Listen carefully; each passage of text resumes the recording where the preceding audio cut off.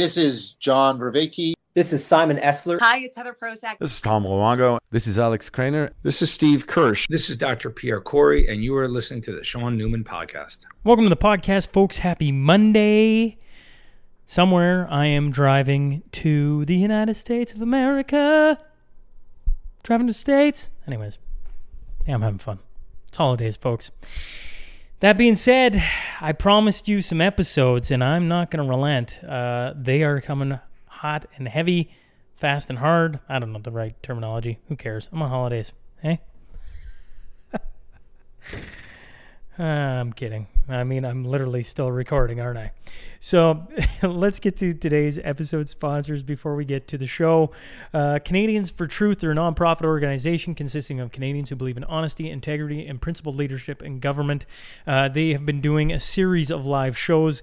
You know, the last one I got to go see was Sarah Palin. They had Shadow Davis before that. Before that would have been Tamara Leach. They've had Chris Barber. They've had a whole cast of characters on stage with Theo and Jamie. Of course, they all have their shows, Theo, Jamie, and Joseph. If you go to CanadiansForTruth.ca, you can find out all about that. You can also follow them on Instagram, Facebook, etc. to keep up with what they got coming on here in the coming months. Prophet River, that's Clay Smiley and the team over there. Shout out to Ed and his work. You know, we got to meet. Sean's brain, vacation mode right now, folks. We got to sit down, had Brett Oland, and CEO of Bow Valley Credit Union. He got to sit and meet him firsthand. Anyways, I was just shout out to Ed. So, it's like, Sean, where's your brain at? Holidays? Yeah, we're driving in a car right now. Probably kids are screaming. It's going to be interesting. That's probably where I'm at, folks. Anyways, just an idea. Prophet River. They specialize in, they probably specialize in earplugs, I bet you. Hey? Probably should have bought a couple of those for the old car ride. Anyways, they specialize in importing firearms from the United States of America, pride themselves in making this process as easy as possible for all their customers. And let's be honest, our government right now, not making it easy on any of you. So wouldn't you want a team in your corner that knows what the heck they're doing, can get you everything you want from the store to your doorstep? All you got to do is go to ProfitRiver.com. They are the major retailer of firearms, optics, and accessories serving all of Canada. Tyson and Tracy Mitchell, that's Mitchco Environmental. They're looking for equipment operators. They would like to point out the farming experience. So all you farming kids out there is a bonus. So if you're looking for a job, they're looking for equipment operators. They're also looking for laborers, seasonal or full-time. And if you're interested, reach out via phone, 780-214-4004. If you're kind of curious of what the heck Mitchco is, go to mitchcocorp.ca. You can kind of get a feel. They're a business, family-run business here in Lloydminster where you can make some solid money working around the town of Lloydminster, essentially. I mean, I know they do a little bit further out, but you kind of get the sense of where they're situated. Carly Clausen, the team over at Windsor Plywood. I got to give a shout out to Carly's wife, Brandy. She's painting a giant mural on the north side of Lloyd on the old co-op building. I remember getting groceries from there with Grandma and Grandpa way back when they had drive-through pickup. Everybody remember that? Anyways. And shout out to him, anyways, to him and his wife, more to, I guess, Brandy, because it's a huge endeavor to paint a huge mural like that. Anyways, Windsor Plywood, they're the builders of the podcast studio table. Whether we're talking mantles, decks, Sean. Mantles, decks, windows, doors, sheds, podcast studio table. My wife even said the other day, if we ever redo our table, you could talk to Carly. And I'm like, are you talking about getting a river table for our kitchen table? Anyways, that's how, I tell you, sharp. So stop in to Windsor Plywood today. They can get you hooked up. They know all about wood. Now, onto that tail of the... Well, actually, before I get to the tail of the tape, I want to remind people that the Patreon account is back up and running. We just released... as you can tell, I made it a conscious effort not to stop when I screw up on the show notes or not the show notes, the advertisements at the start. And sometimes it's uncomfortable, but you got to roll with the punches. When it comes to the tail of the tape, what's next? I screw up on that all the time. I try and get that like picture perfect. And I released for the first time ever on Patreon. I filmed myself doing the last one. I got it on the second try. So if you're interested in seeing a little bonus footage, go to the show notes, go to Patreon, and it's behind a paywall. I want to forewarn everybody, but if you want to support the podcast, that's one way to do it. And I'm going to start releasing some bonus content. You're going to see me in all my glory. Maybe not so much glory, and maybe have a laugh or two. Get some feedback. I would appreciate it. And if you don't, that's totally cool too. All right. Now let's get on that. Tale of the Tape brought to you by Hancock Petroleum. For the past 80 years, they've been an industry leader in bulk fuels, lubricants, methanol, and chemicals, delivering to your farm, commercial, or oil field locations. For more information, visit them at hancockpetroleum.ca.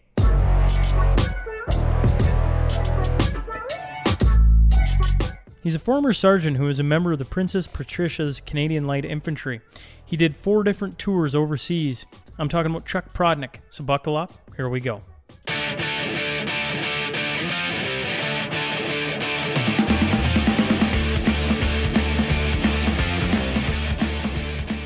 Welcome to the Sean Newman Podcast. I'm joined by Chuck Prodonick. Now we're talking about. We might as well just let everybody in on what we've been talking about, because it's a reversal. I get Martin Armstrong right after you, so Martin Armstrong normally would come out later, but because of the way it's flip-flopping, and it's Martin freaking Armstrong, I was just telling you a little bit about him. He's going to come out on Friday. You're going to come out on Monday. Yeah. And we were just talking about going down the rabbit hole of these different predictions on cyclical things happening throughout history. Yeah. Anyways, and then I cut you off. Well, I'd never really heard about him. I know a lot of the other financial gurus that are in that realm, I guess. I've just never picked on his thread yet, but I'm going to. But we were talking about how these things run, if you look back on human trend throughout history, there are cycles when empires start to decline, when things start to happen, you're like, your brain can see it, and whether or not you pick up on it or not is, these 60-year cycles, 50-year cycles, 8-year cycles. And his big number, and I want to ask him all about this, and I guess the listener is going to be kind of like not in a bit of shock. I always laugh. It's like it's not like it's that big a deal, but one of the things he talks about is the pi cycle. I believe it's called the pi cycle, anyways, and it's 8.6 years, and so things going and I think it's funny to me. It makes like why so many of us can't pick up on any of this. Yes. It's pretty simple. I'm day to day. Maybe year to year. Yeah. Go in the United States every 4 years. Yeah. Right. And you can see how small our cycles are. Yes. We're just constantly on this loop, right?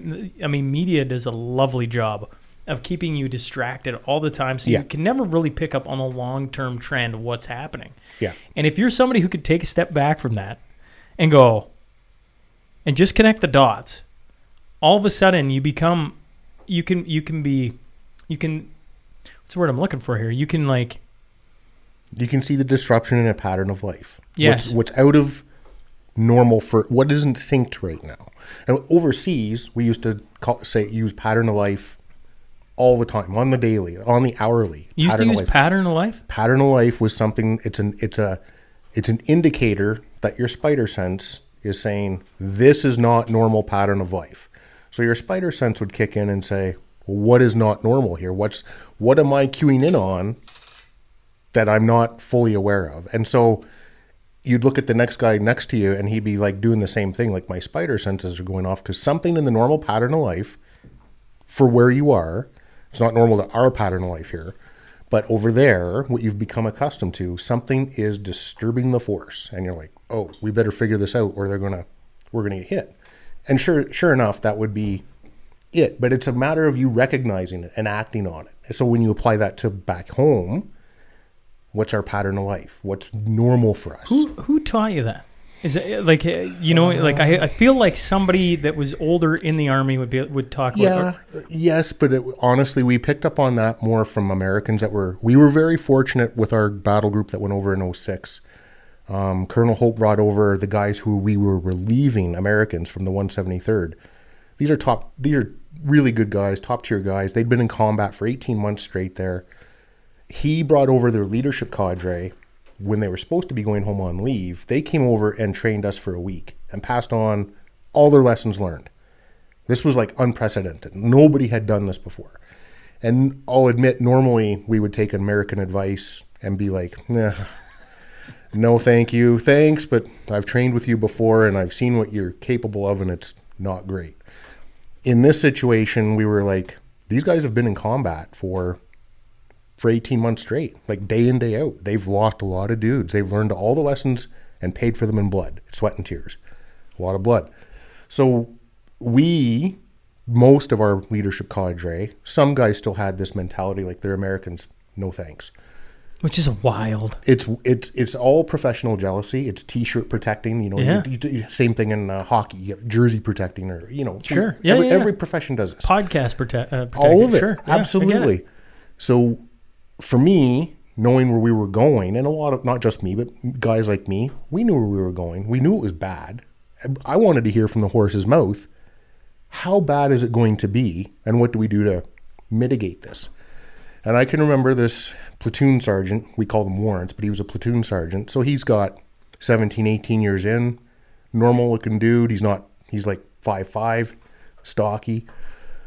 He's going to brief our leadership cadre on like Thursday afternoon at like 4. And I'm like, fuck this. I want to go home. Like even in my head, I'm like, it's 4 o'clock, bro, time to clock out. We're all formed up in this little hall in our building, like probably 40 of us, basically the leaders that kind of needed this briefing.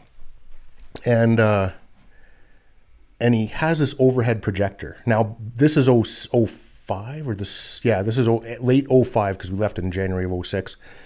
And he's using an overhead projector. And so this is old tech for us. We're like, dude, where's your computer and your slideshow for us and fancy this up for us? He's got his paper on this thing and his scrawled out marker stuff on this talc paper he's got on there, and he reveals it to us on the wall, and the first thing it says is ounces make pounds.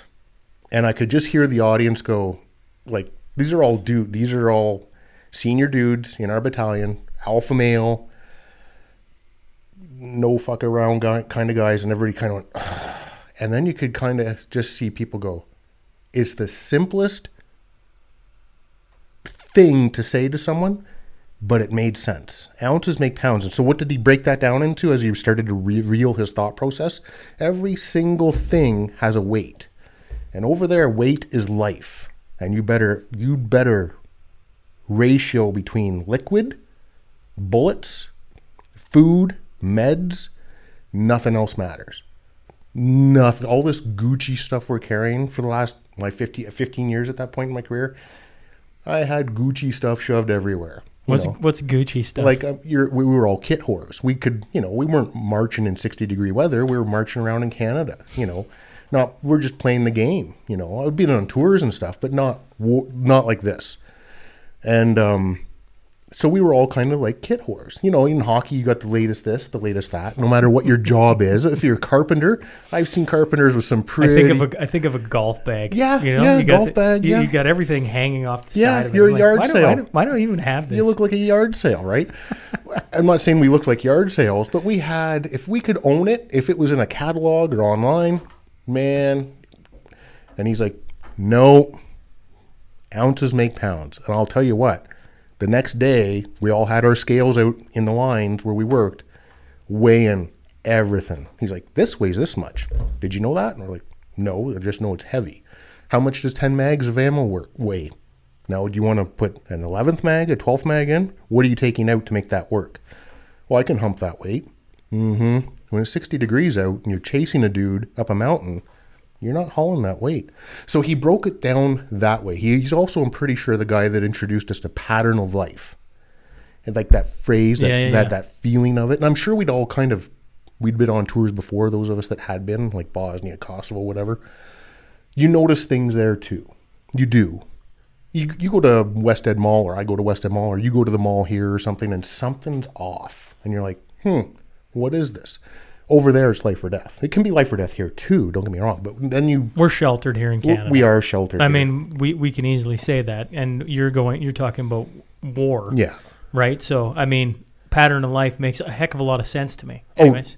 So this guy turns out he's a legend in his unit, the 173rd. But he's just a soft-spoken, mellowed out. The thing about these guys, once they've seen the level of action, they've seen combat, once you've lost certain things in your life the way they've lost, and I understand that part now, you become a little more humble, a little less full of hubris. Like, I got this, You better still have a I got this attitude, but know what you can lose. Now, understand that you will lose at some point. And you better just fight through that. But this guy, we found out not from him, but from the guys he was with, his sergeants that were with him, because we spent a week with them, and we basically, my platoon, adopted them in as often as we could. Like some other leadership were like, it's Americans, thanks, but no thanks. I just couldn't understand that at that point. And some were like trying to hog all their time, and they happened to like us. We were the way we were, so they kind of globbed onto us. It's what happens in anything. So one of the sergeants pulls out a memory stick, slides it into our computer, and he's like, read this. So it's the write-up of this guy. I think his name was Ken White. He was a platoon sergeant. Read this write-up of Ken White. It's what he won his medal for. He won a medal over there in combat. And basically they'd attacked a compound.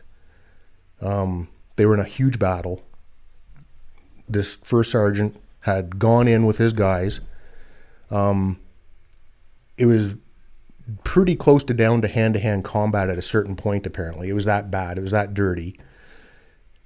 And he was essentially in hand-to-hand fighting, which is unheard of. Like, this doesn't happen in modern combat. Like, it just doesn't. And he survived it and got his guys out of it. And the write-up, I can't do the write-up justice by paraphrasing through it, but suffice to say, like, we looked at this guy who was already kind of a growing legend to us just because of his demeanor. You expect them to come in like I don't know what we expected, but we expected to come in like cock of the walk, we call it, or, in anything. You expect this guy to walk into the change room and be like, I'm the dude, accept it, move on.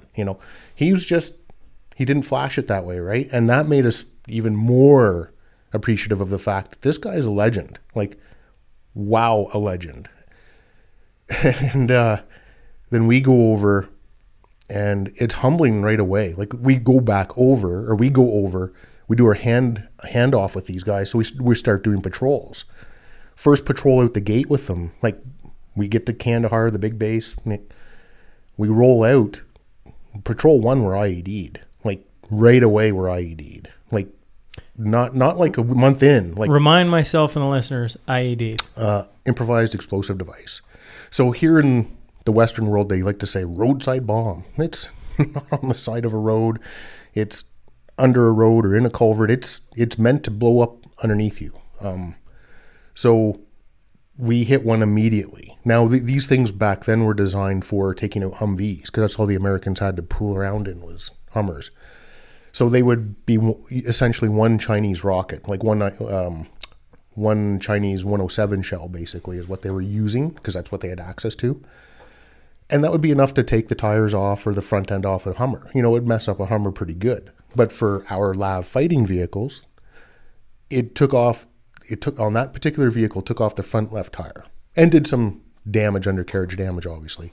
The boys were rocked, but still in action. We recovered the vehicle, got it, But telling, like, I've never been IED'd. And I honestly, Chuck, I hope I'm never IED'd. No, I hope nobody else is. Yeah. Right. So you got to walk me, like, you're like, oh yeah, we got IED'd on the first day out. Yeah. Like, I mean, is that just like one?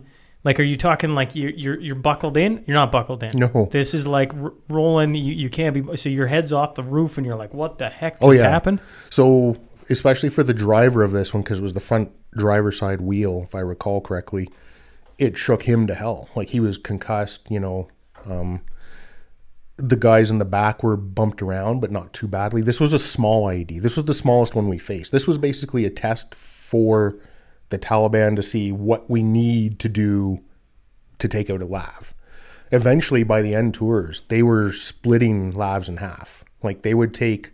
How did you guys protect against that? Sorry, no. Because I'm like, okay, so this is the interesting thing, and actually, it kind of reminds me a little bit. I don't know why. I guess got Marty Armstrong on the mind of, right, like, the world elites have this grand old plan. Mm-hmm. but they kind of forget that the other team gets to play too. 100%, right? And so even though they're slow, and we've been slow on the uptake, they still get to play. Yeah. And once they start playing, oh man, they can be pretty ferocious. And they're actually pretty smart. Oh, they got a couple of smart people on that side. I didn't see that coming, right? And on and on and on it goes. You get the point. So here you're going, and the first one, it knocks off a wheel, and you're like, whew. Well, at the time, I don't know what you're thinking, but I mean, all right. And the Taliban are looking at, okay, we got to do this, we got to do this, we got to do this. By the end, they're absolutely destroying these vehicles. Yeah. What were you doing in between to make sure that you didn't get hit by one of them if they're hiding them that well? Well, so all the things that you can do. So we had an electronic warfare component that was supposed to mitigate if they were being remotely detonated by a fob. They loved using like a garage fob or a key fob. Sure. So just knock out the signal. Try and knock out the signal. The problem was... Straight from Dark Knight Rises. I get it. Exactly. It would be great tech if it worked. Ours didn't typically work. At that point in 06... And if it doesn't work, if it doesn't work, like people are dead, right? Like especially at that point. Actually dead, yeah, real dead. It was newer tech for us. It didn't work properly. Also, we would typically roll around in 5 vehicle elements in a platoon of 35 guys. So 4 fighting vehicles, the Labs, and then a G-Wagon, the G-Wagon military version. And that thing, this is 06 again, this all changed. But in 06, the G-Wagon had that device. That device is good for about a 50-meter bubble. Well, unless you're driving on top of each other like a NASCAR rally, you're not protecting nothing because we had to have spacing. It's dusty, and not a little dusty like, oh, I'm in Saskatchewan when it's a little windy. It's like you can't see anything. Which is still pretty dusty. It's still pretty dusty. Yeah. It's over there. You can't see anything. So it wasn't effective. And we found that at least on that tour, they weren't using the fobs so much to detonate. They would use they'd hardwire it in and then hit a battery connector so they'd use old wire. We're talking old junkyard wire. Just run that to the IED and then hit a battery terminal and boom. So we knew that there'd have to be a sight man and like the trigger man to do this. And you would get hit, and we got hit a lot on that tour, like a lot, especially in the early portion. There'd always be a trigger man somewhere, and very rarely did he ever make it out.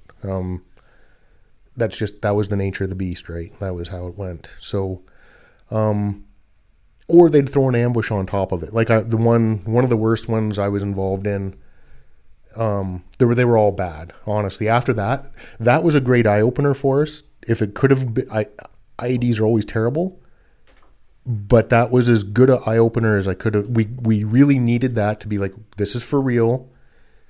It's not, there's no downtime here. A patrol anywhere is dangerous. This mindset had to change for us, right? This had to happen. And the one IED we hit near what we called the Red Devil Inn. The Red Devil Inn? Yeah. So our company was Red Devils. Red Devils, yeah. So one of our early in that tour areas of operation was a place the Russians couldn't crack. And it was this ring of mountains called the Belly Button, it was nicknamed the Belly Button. It was a Taliban stronghold. Even the Russians couldn't get into it. So what did we do? We said, we're Canadian. We'll go get it. We'll figure this out. We'll throw the 30. pissing contest begins. This is what happens, right? Meanwhile, there's burnt out Russian gear everywhere, and we're like, well, this can't be great. So strategically, it's in the middle of nowhere. Tactically, it means nothing. But by God, we're going to show these Russians. But pride. So we're going to throw 30 Canadians at a time, a platoon of Canadians, on the edge of the Belly Button. There's 2 ways in. There's like 2 roads in or out of this place. That's it. So you run a 50-50 chance, less than 50-50 chance of getting out of there successfully when you're doing any kind of patrolling or turnover, or, you'd spend a month there. I'm talking you're living in a mud compound, 30 dudes plus your Afghan national soldiers of another 30 dudes in a spot the size of a postage, that parking lot out back where I parked. It's tiny. So what's that, 50 feet by 50 feet, maybe 75 by 75? It's nothing. Yeah, you get the idea if you're listening. And so all you're doing is sitting in this bowl with spotters watching you the whole time. Oh, today they went left, today they went right, and they get on their radio, call up the road, and who would ever have to run out there and, put get ready on the IED because they're all pre-placed. He's waiting for you. So you asked about how do you mitigate this? So we would try and change up our routes as often as we could. Well, when you only have two options, it's pretty hard. So we would, you'd think, well, just go off-road. People don't understand this terrain. We'd off-road as often as we could, as for wherever we could. But it's like driving on moon rock, like in these mountainous areas. It's not like normal going to BC and look at this beautiful terrain or something.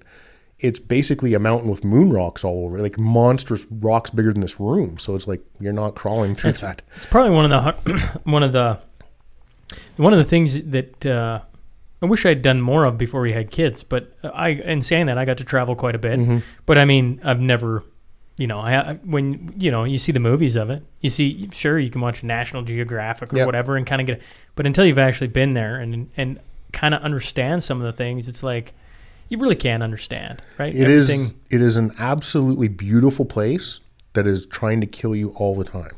Even if the Taliban weren't there, it would still try and kill you. It's just that kind of environment. It's unforgiving. It's 60 degrees on a hot day. This is what, like, I don't know, military, once upon a time in younger years, I wanted to be a pilot. Mm-hmm. Eyes weren't great. Eyes still aren't the greatest. Although that laser eye surgery was just coming around, and I'd been looking in to see, well, if I get laser eye surgery, can I do it? Anyways, it never ended up happening for me, and maybe that's a good thing. Who knows? Maybe I was destined for this instead of that. Yeah. And probably some would agree with that. Some would say, anyways, doesn't matter. One of the things that just amazes me every time I talk to all you military vets is you talk about, like the IEDs, you try and mitigate them, but I mean, at the end of the day, it's like, but every time you get in a vehicle then. Every time. You have the possibility you're dead. Yeah. Because at the start, they don't know what they're doing, but the Afghanis, as they go along. They learned fast. Like they don't make... Not only would I say they don't make mistakes, if they made a minute error in judgment tactically, it was corrected immediately. Does it bother you and maybe I'm wrong on this. Maybe this is my perception and I'm wrong on this. But in movies where they try and focus on the Taliban or whatever, they make them seem like they're a bunch of not morons. Morons isn't the right word. They're just a faceless wave enemy. Right. Yeah. That doesn't really that attacks you as a horde instead of smart. Yeah. Right? Like they're not this creative. It's always, honestly, I'm going to pick on the Americans for a second. The Americans are always the clever ones.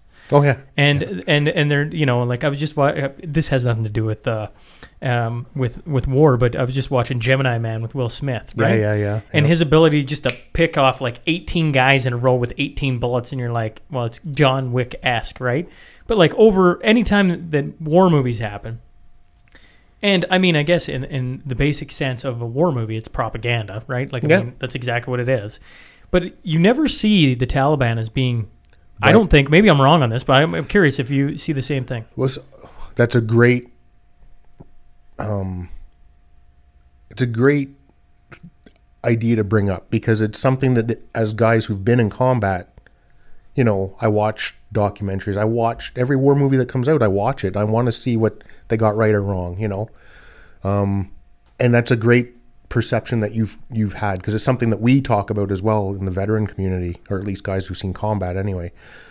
So it's interesting because Covenant just came out on, I think it's Prime, and it's got Jake Gyllenhaal, and beautiful man. Yeah, I don't know if you've seen it or not yet. I have. It's why I made the phone call. Actually, I didn't tell you that, but I sat and watched it with the wife. Thought it was a very good movie, and I wonder what Chuck thinks about this. Well, let's talk about that for a minute. Sure. We'll so if you haven't seen Covenant, it just came out like 2 weeks ago. Jake Gyllenhaal is a army. I don't know what his station is, but I think he's a SEAL in it. He gets trapped behind enemy lines, and his interpreter drags him halfway across the country to save his life. And then he goes back solo to save that guy's life and his family's to bring him across the U.S. I wish I remembered the interpreter's names, the actor's name, because he was brilliant in it. Like, we can find that out. We have the Google probably. So it's a great movie. overall. It's funny too because it starts off and it shows on the screen. It's like, oh, this is Lashkar. Dar Salim, and I hope I say that right. He played Ahmed in the movie. And he's and Jake Gyllenhaal played Master Sergeant John Kinley. So, yeah, both of them were brilliant in the movie, I think. And as far as playing an interpreter, I think he had that one great line in there too that was about, I'm not here to interpret, I'm here to translate. And people don't pick up on that who've never had to deal with that part of the world, that part of it. Before the 06 tour, I'll be all over the place here for a minute, but before the 06 tour, I was put on a tactical questionnaire course. Did he say... Now you have to remember I'm once again, you get, this is, folks, if you haven't listened to me and Chuck, this is our third time, I think, right? Third time. Yeah. Did he say that, now I'm remembering it wrong. Did he say, I'm not here to translate, I'm here to interpret? He said, I'm not, really? Yeah, I'm not your interpreter, I'm here to translate. Ooh, okay. Well then, because my brain remembers that differently, which is maybe weird. I could be wrong too, but I could be. I do drink heavily. But, but either way, he's trying to impart that. No, he's not just there to say word for word. Correct. I agree. Yeah, everything you're saying. I could be backwards in the analogy though. But he's trying to say, look, I'm here to help you understand why they're saying what they're saying and what it means when they're saying a certain thing. And I would have never really... Here, this is what we're going to do. Well, we'll see if we can... people come along for a ride with us, won't they? I think they will. John, you have tallies approaching. We'll see who's right.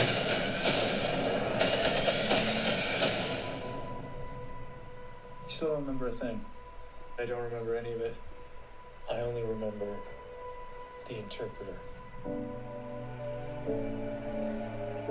We'll get to the line, because it says it in the trailer. Does it? I'm sure it does. Don't disappoint and turn out to be a pain in the ass. No, not me, sir. Money isn't the reason he wants this job. It's Alabama killed his son.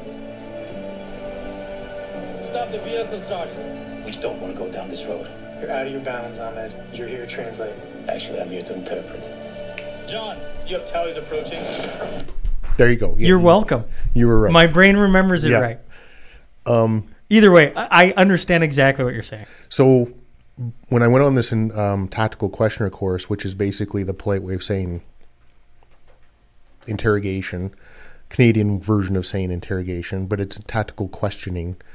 We picked this up from the British, who'd adopted this strategy of using frontline infantry soldiers to triage through POWs or potential or persons under control pucks. So you would triage through, is this somebody you want to pass up the line, or is he just a nobody, get gone you kind of thing? And so I was in the first iteration of this run by the British guy in Kingston, and there was a handful, there's me and 3 other guys from my unit on it, two of whom are dead now. So part of this course, and it was probably my favorite course in the military that I took, and I've had all the Gucci courses, all the bougie courses you could ever want in the infantry, I got them. This was probably one of the most interesting, most challenging courses to take, in that it's all about how to safe crack somebody's brain very quickly, like to see, what's going on with somebody's brain. And part of this was using interpreters. And I'm like, how hard can that be? Like, really? So what they did was they hired actors to come in, and my first iteration with these actors, so there was a subject, the bad guy, who's an actor, and then the interpreter. Who's an actual interpreter, correct? Well, my first 2 are these German guys who happen to know each other. So these are older German guys, like we're talking, in their 60s. They're just, they came out to do this thing. Like there's a guys from all over the world, but these are just locals to Kingston who were like basically brought in to do this. Like there's always these things. Okay. So you got one guy who's just so I'm laying this right for my brain. You got one guy who you're going to interrogate. Yeah. He's a German. Yeah. Then you have an interpreter. He's a German. Yeah. They know each other. They're both old guys. They're both old guys. This is the first time you've ever done this. Yeah. Okay. Carry on. So I've been on the course for like a week or whatever, learning all these techniques and tactics and how to talk to people and pick up nonverbal communication and all the things that you're trying to do to become an effective tactical questioner.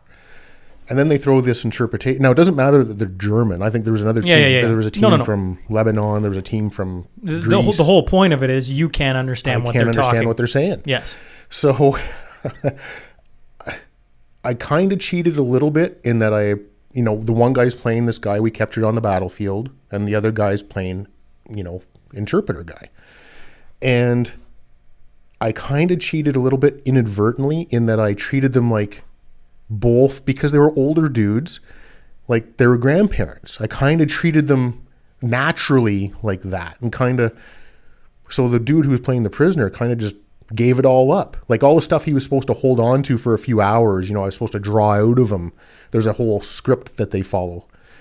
We don't know what the script is. We don't know what the information is. That's the job, is to try and draw it out of them. But we just kind of got along so well. But it was difficult using the interpreter. Even though they're German, they're not Afghani.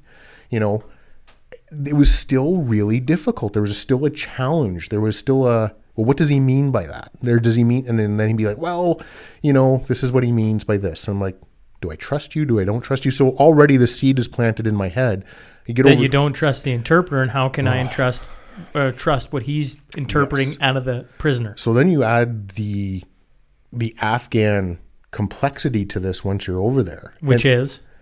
You can't trust them all. I know that there's a big hubbubaloo in the news, and the veteran community stands behind these Terps. And for the most part, I do. But I can also tell you, we busted several of them who were diming us out, who were informing on us.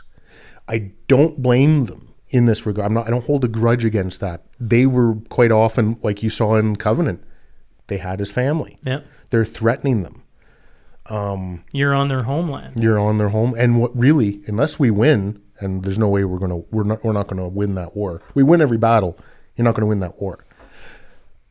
These guys know what's going to happen to them when they're done. We should have really made an effort to get them all out. It's disgusting that we didn't. But we had some fantastic interpreters, like guys who, who risked everything. That movie is pretty close to, in a lot of ways, how as a soldier when you deal with interpreters, and especially for me, because of one of my roles, I dealt with them daily, all the time. It was difficult because if you knew you had a bad one who barely spoke English and wasn't even regionally, so there's different regions and dialects. Like you go around Canada, you go around anywhere in any big country, there's different dialects or different versions of and so we might have an interpreter from one part of the country, and then we're in this part of the country, and they hate where he's from. Even if it's not Taliban, even if it's just the locals in this community, and they can tell by his dialect that he's from X, Y, or Z, they're like, no. Piss off. Yeah. And it happened all the time. Or you just have a bad interpreter. I had some great interpreters too who are like, dude, this is what he's really saying. Or he'd be like, look at his hands, like mentoring me along. I'm like, look at his hands. Oh, very clean hands for a farming community. Like these kinds of little. Yeah, you have to pick up on all the complexities. I always think of Ottawa when you bring that up, look at the hands thing. Yeah.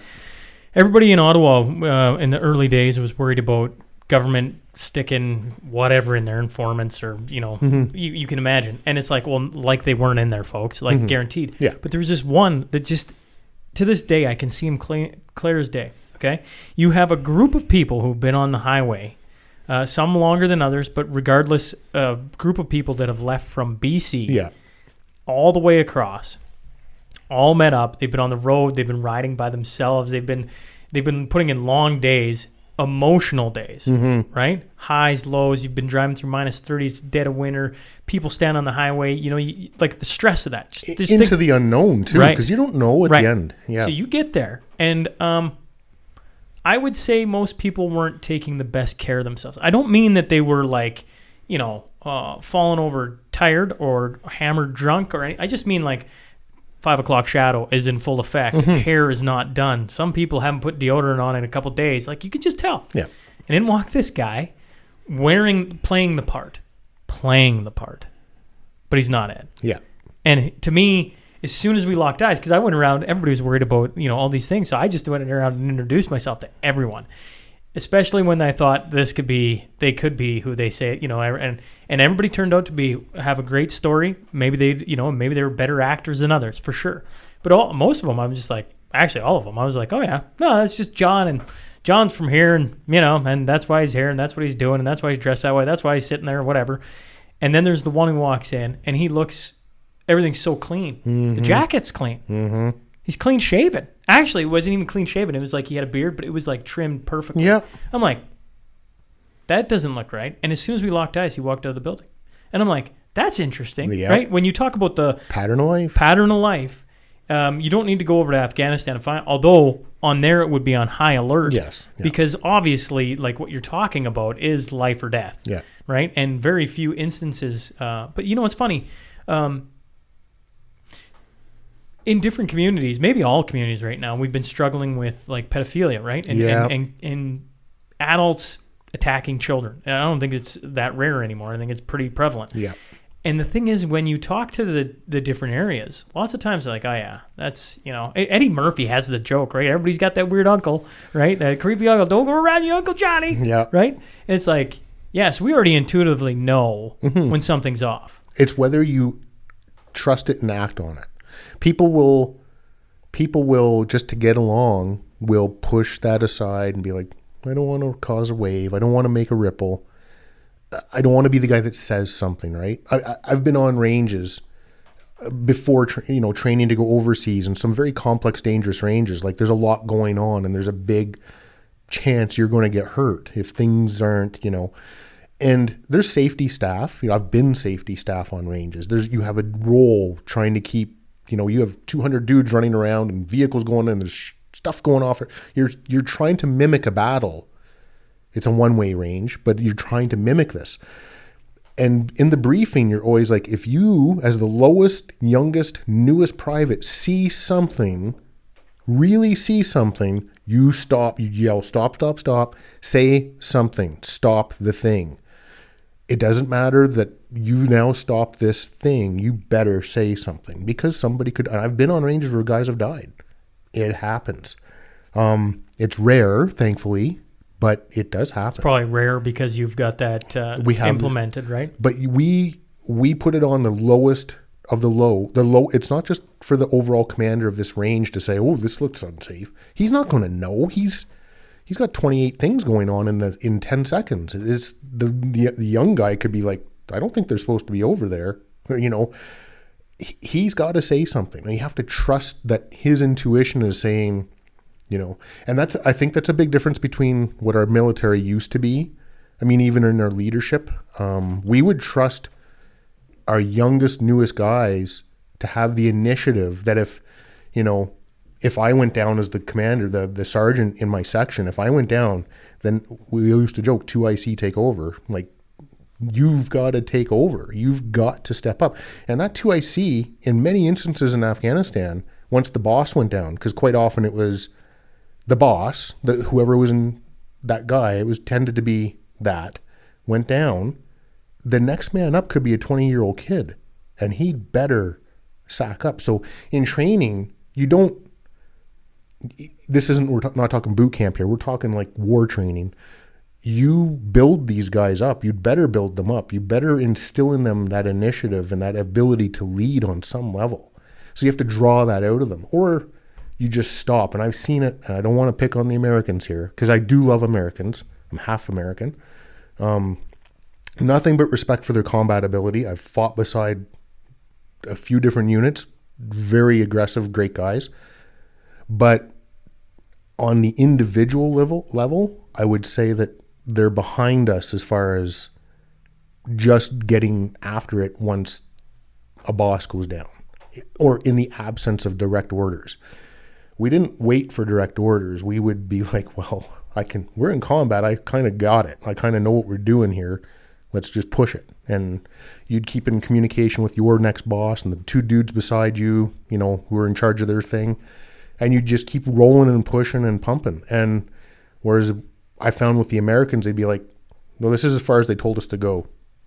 but this is it. And we're like, well, dude, there's more of them in this building. We better get them too. And they're like, nope, boss said stay here. And you were kind of like, oh man. Whereas the British are much more like us. They're like, let's get after it. Let's go. It's always interesting. Once again, certainly talking to yourself, but I've had now, I think of when last time you were in, you had Jamie Sinclair in with you. Yeah. I had, why am I forgetting their names? Willie McDonald was Thank in. you. Yeah. And interesting to hear you guys rattle off. I mean, the different countries. Because I feel like if I had in Wayne Gretzky, let's say, he could talk about how the Germans play hockey. He could talk about how, the United States and just banter the same. I got tons of respect. Yeah. But this is why they do what they do or whatever, right? Because we all have our strengths and our weaknesses. Yeah. And we do too. I mean, Justin Trudeau. Well, yeah.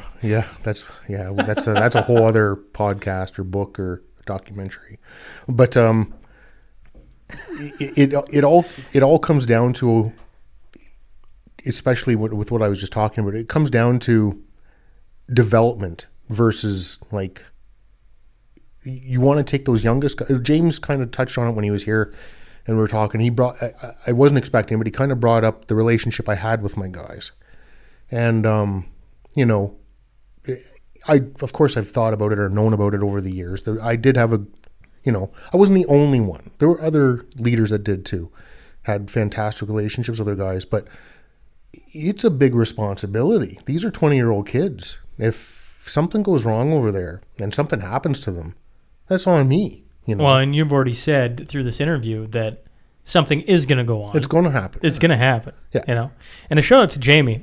That guy, he's funny. He was supposed to be in here like 2 months ago. Yeah. Then he had a dentist appointment come up, and now he hasn't been in since. So, Jamie, I'm going on holidays, but when I get back, you should come on over. I'm just saying, throw it there. Oh, he's a beauty. He's a one of a kind in a career of 20 plus years. There's no duplicates of him. He's a special breed. Yeah. He's a one of a kind soldier. And I've worked with a few in different ways that they're one of a kind. Willie Mack is another one. You had him on here. Great podcast with him. He's that podcast with Willie. He's talking about everybody being blown to hell. And everybody's looking at him. And I'm like, if that isn't a great analogy for kind of where we're at in society, we're all looking to somebody to lead us out of this absolute shit show we're in. Yeah. Instead of it being one person, I might add, it takes many in this case, not just one. I'd love to sit here and put all my faith in Pierre Poilievre or whoever you want to throw down that. But certainly I think it's more of a grassroots movement that needs to happen than just one politician that's going to come riding in. In saying that podcast, that's man, there was a lot of meat on that. Every time I talk to any of you guys, there's a lot of meat because it's life experience. And I say this every time you guys come in.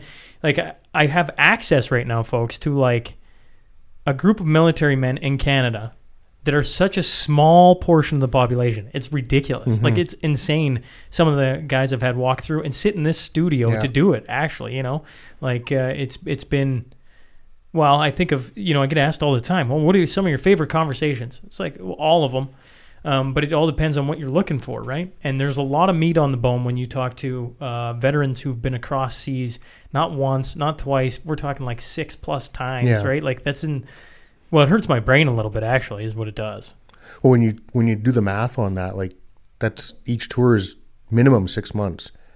Usually in the later Afghan tours we were doing, it was 8 months. You're talking years of your life in these places, away from family and friends. And lots of careers have time away from home. Sure. I get it.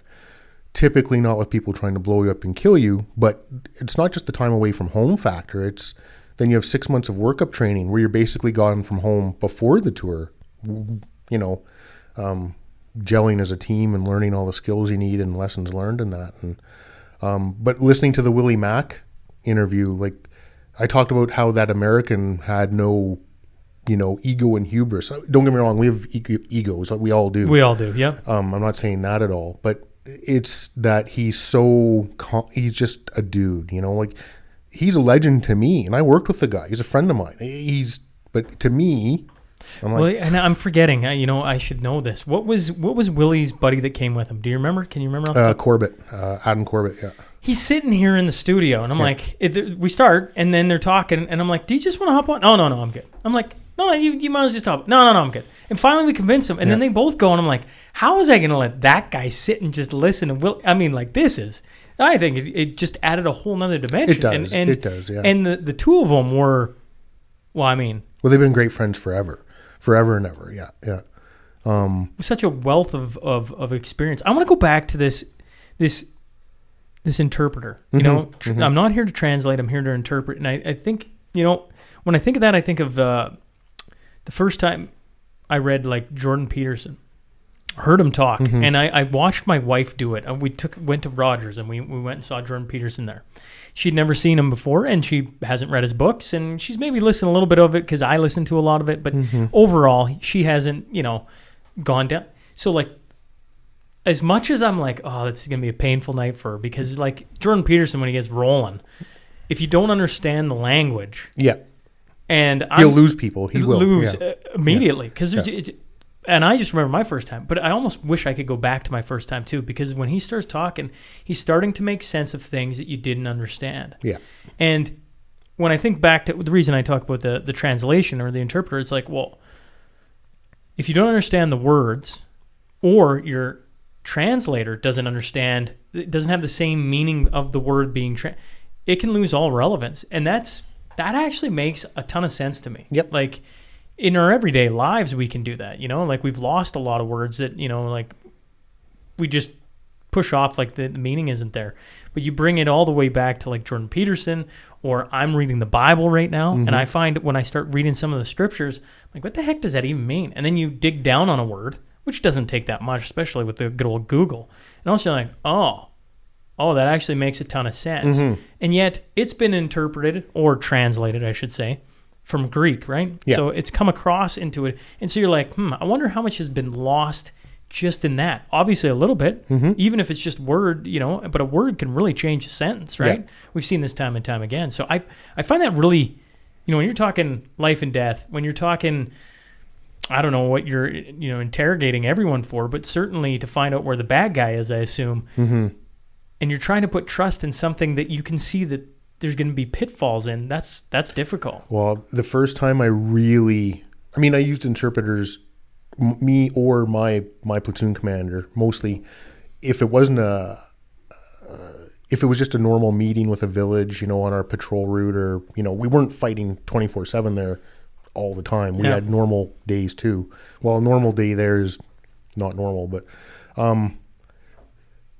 if he was just doing a village shura, like a meeting with an elder, I'd be in close proximity to an interior protection, like close protection, but he'd be using the interpreter to talk to the elders about where do you want your well, where do you want this bullshit, and because it was all bullshit. But that was very easy. The interpreter just says he wants a well here, or no, we're good, we don't want a well, because if we put a well in now, the Taliban are going to focus on them. These kinds of things. And so that was simple. My first time using an interpreter for a big reason was the day Trevor Green took an axe in the head at one of these meetings. We may have talked about this before on or off. I can't remember if it was on or off camera, but that was a rough day. Like Trevor Green took an axe in the head. He's still alive. He's down. I think he's in Okotoks. He's recovered as much as you can from that. As far as his speech abilities and mobility and stuff. But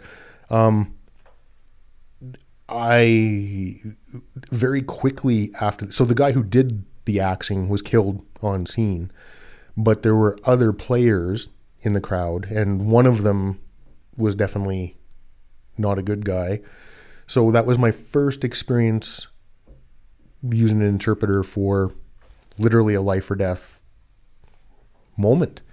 And it was high. It was probably the most stressed I'd ever been in my life. It was unbelievably stressful. Like, people's lives literally are going to hinge on whether we get the right information, the proper, all these things are happening. And in the meantime, there's dude has just been medevaced out with an axe in his head, like 2.5, 3 inches. I shouldn't. Believe me, we do too. It's just these things are happening, and I'm trying to, in my own head, I haven't even made sense of that moment yet. And I'm now using this interpreter who thankfully at this point, because they rotated, right? So this particular interpreter was very good. He knew his business. So that was a great relationship to have with him. Yeah, that was something else.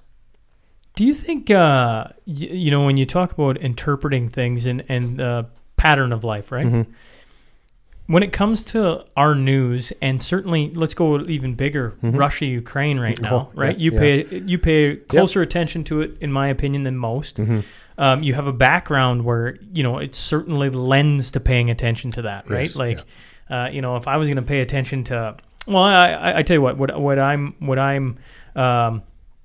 what I can do is watch like the NHL playoffs and see what's going on there and understand, because you've been in that world for so long, right? Yeah. That you're kind of like, you kind of get it. Some of it you don't. Some of it, certainly is beyond your knowledge maybe. But when it comes to like interpreting what's being pushed on us, yeah. I just read this story again about the Lusitania. Mm-hmm. And for the listener, the Lusitania was the passenger ship smuggling arms to Britain during World War I from the U.S., right? Yeah. And Germans know this is happening, take out a news article in, I forget what paper it is, but literally put it in the paper and say, hey, we know this is happening. Please don't do this, or we're forced to, they're bringing in arms to their enemy, right? Yeah. And, of course, the Lusitania goes in, gets blown up, draws the Americans into the war. They deny there was ever any arms on it, blah, blah, blah, blah, blah. You go back to 2008, divers went down, found all the ammunition. Like, it's just plain as day. It's there, yeah. The reason the U.S. gets involved in the war is because they put civilians in the pathway of war. Anyways, you get the point. And so right now I'm watching Russia, Ukraine, and I'm going like, so they did it with World War I. World War II, there's a lot of play to be made that Pearl Harbor was allowed to happen. That's not an Alex Jones conspiracy theory.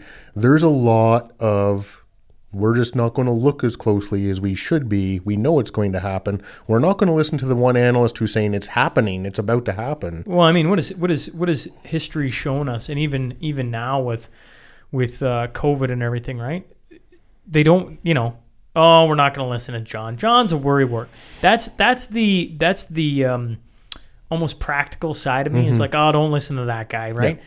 The nefarious part is like when you go through the wars, especially the United States has been in, and probably this goes longer back than the United States, for sure it does. But like it's like to write off Pearl Harbor. The only reason my body wants to like revolt against that is because of all the movies and history classes and everything else that I've went through where it's like, no, that can't be true. Can't be true. Can't be true. Except, now I've been through a bunch of things. You start and you're like, man, that's a tough thought. It doesn't mean that we didn't go fight. Of course we went, fought. Yeah. And that makes the lie more well, I mean, we impactful. We Canadians were already fighting. We joined in 1939. Like we did our own thing. Canada was fighting. It's always funny when we talk about Americans in war. They usually show up they used to show up 3 years late to the war and then win it or claim to have won it. Like World War I, they didn't really put boots on the ground till with about a year to go. World War II, they entered in Pearl Harbor was December 7th of 41. So, I mean, they kind of joined partway through the war, and thank God they did. But they kind of let themselves be joined into the war. And nowadays, Americans are kind of like, what do we need to do to start a war kind of thing? Well, it's interesting, right? Yeah. Because, what's scary about it is knowing the Lusitania story. Mm-hmm. What's scary about it is understanding there's a lot of people that believe exactly what you're saying about Pearl Harbor. And then you just go on the list, well, right? You look at Nord Stream. That happened about 8 months ago, and why would Russia blow up their own pipeline? This, they did the pipeline. Well, it's not their pipeline. For the listener, I had where am I at there? This is a Tom Luongo cup when he came to Lloyd, and him and Alex Craner talked about Russia, Ukraine. Mm-hmm. Tom Luongo and Alex Craner were on here talking about Nord Stream forever before. I don't know if it was a week after it happened, 2 weeks, but at the end of the day, they were like. this isn't the Russians, folks. Like, and you go, what's terrifying about it is we seem hell-bent on getting to war. And, I come back to, maybe this will be solved when I talk to Marty, and certainly this is where it gets kind of like inverted because once again, these are some of the things I'm going to have, but war allows them to do a lot of things, and we all know right now there's a lot of issues going on. I mean, just on the money side alone, the amount of laundering, money printing, money, everything, the currency, all that stuff. You're like, war, you get to like wipe the slate clean almost a little bit, right? 100%. So, but the only way they get to go to war, I think, maybe I'm wrong on this, right? Maybe you can. So Article 5, because it's NATO. So Article 5 basically means if NATO's attacked, we all go to war. And there's a few workarounds for Article 5. That's why it's a big deal for Russia. So what happens if let's just say. Actually, you know what? Finish Article 5. Finish it for the people. So essentially, it means that NATO will invoke Article 5 if a NATO member is attacked, which is why, they keep dancing that carrot in front of Ukraine saying, once this war is over, you are going to let you into NATO. They never will. They never will. It's a rotten thing they're doing to Ukraine. And just for the listener, I'm not pro-Russia. But I'm also not pro-Ukraine. And I'm not anti-war. I'm a big, not that I'm a fan of war, but war is not going anywhere. It's going to be around forever. But if you're going to fight a war, you better fight it to win it. And right now, we're not in it to win it as NATO. We are mishandling this. We should be negotiating our way out because the Western think tanks and the Western NATO people think that NATO will just stand up and win this war if it has to happen. And I'll get into that in a second, like why I believe we might go into an Article 5. But we aren't. We've drained our cupboards of big munitions. Our artillery munitions for the 155 pieces is all but gone. The heavy equipment, all but gone. And I'm talking main battle tanks. The Leopards are not holding up on the field over there. And I'm not saying that they're not a great tank because they are a decent tank. But we're not deploying them in the right numbers. We gave them like 100, 100's not going to make a difference. People seem to think that we will win a war of attrition with Russia. And these people have no clue about Russian history. 1 in 8 Russians died in World War II. 1 in 8. Not soldiers. People. When you think about that mentality, and believe me, you can hate Putin. People can hate Putin. He's a villain. His people tend to like that he backs them. He has their interests at heart. You might think that they'd glob up and have a coup on him. That's what the West keeps thinking. There'll be a coup. Well, Prigozhin, the Wagner leader, he tried this. Now that guy's a nut job, but he tried it. He got about 8,000 of his roughly 65,000 man army to follow him. I still firmly believe, in watching a lot of Telegram stuff, that a lot of the troops just thought they were being deployed for whatever reason. They didn't really think that they were involved in a coup. And that's generally how coups start. Watch the movie Valkyrie, and you'll understand the coup against Hitler, how most of those soldiers had no idea they were actually going in an anti-Hitler movement.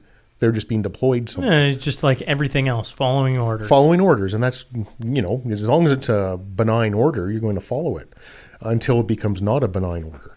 But anyway, Putin isn't going anywhere. The West can hope, and it's either called copium or hopium. You can hopium yourself into hoping these things. That's not a strategy, not when there's a war going on. You can call it an illegal war to make yourself feel better. Find me one legal war in history. Like there's, stop calling it. War is illegal. It's not good. It's bad. But it's a tool, and people are not going to stop using it. So where we're at right now with this is the West isn't going to win a stand-up fight. We have been drained of heavy equipment. I was part of NATO in Afghanistan, and I can tell you that of all the countries that deployed there, only the British, the Canadians, and the Americans left the wire to fight actively. The rest of them sat on the big camps, drinking green bean coffee and shopping on the boardwalk. And it's going to be sound a little harsh if you're some guy who served in some other army over there and, I did my time. I don't give a shit. I don't care. You didn't go out in the boonies and fight it out every day. You sat on the boardwalk watching the other Canadians play hockey here and there. Like that's, I'm sorry that sometimes the ice cream was a little melty, but that's the extent of it. So when you talk about standing these guys up, and I'll bring the Canadians into this mix now too, because we don't have the military we did. We are not on a war footing. North America isn't on a war footing, is it? No. The Americans could muster some stuff up. They're in a mess too, don't get me wrong, with all the stuff that's going on. But they could pull some stuff together. But is it enough to take on the Russians face to face? No. Russia hasn't even mobilized fully. People keep talking, the two narratives, you see it on Twitter all the time. Russia is down to conscripts and shovels. That's all they have left. Well, then you should be winning. But they're not. This counteroffensive that's a month old hasn't breached the gray zone. Like this, depending on where they are, like 10 kilometers of like no man's land. Like no man's land in World War I was like across this room. World War II, it could be a tactical distance of 500 meters or a kilometer or 100 meters. In this war, because of the weapon systems and the way things work, it can be a couple 100 meters, it could be a couple kilometers, 10 kilometers. It depends on where they are and what the features are. This counteroffensive was the worst planned, worst telegraphed, worst thought of thing they should have negotiated themselves out. You're not going to get those 3 regions back. Russia's not going anywhere. They've dug in. You might take a village or two. And right now, those are big wins on Twitter. Like, we took this. Well, by the afternoon, the Russians take it back. Like, this isn't a win. You are sacrificing human lives for a few feet. Russia is evil. Russia is bad. All those things are true. But they're not going anywhere. So you're not... I think it was Winston Churchill, and I could be wrong. He said, you don't negotiate peace with your friends. You negotiate with your enemies. I could be wrong on who said that. But people need to understand that they can still be our enemy. You better start negotiating, because what's going to happen, and you've seen the media playing this out and Zelensky playing it out in this last 2 weeks, and this is an important timeline because July 11th, in a few days, is the NATO summit. Now, Ukraine has to take the report card and say, all the stuff you've given us, all the equipment, all the money, this is what you've bought.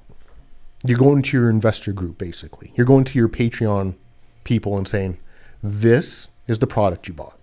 They have nothing to show for it. The counteroffensive is going horribly. You can paint however you want on that. It's not going well. That's in a couple days. So what's their other option? Well, they keep bringing up the NPP nuclear power plant. I can't pronounce the real name of it, but it's this very prominent nuclear power plant. Yeah, now, they've been talking about it a lot. Oh, a lot. And how there's explosives on it, and how the Russians are doing this to it.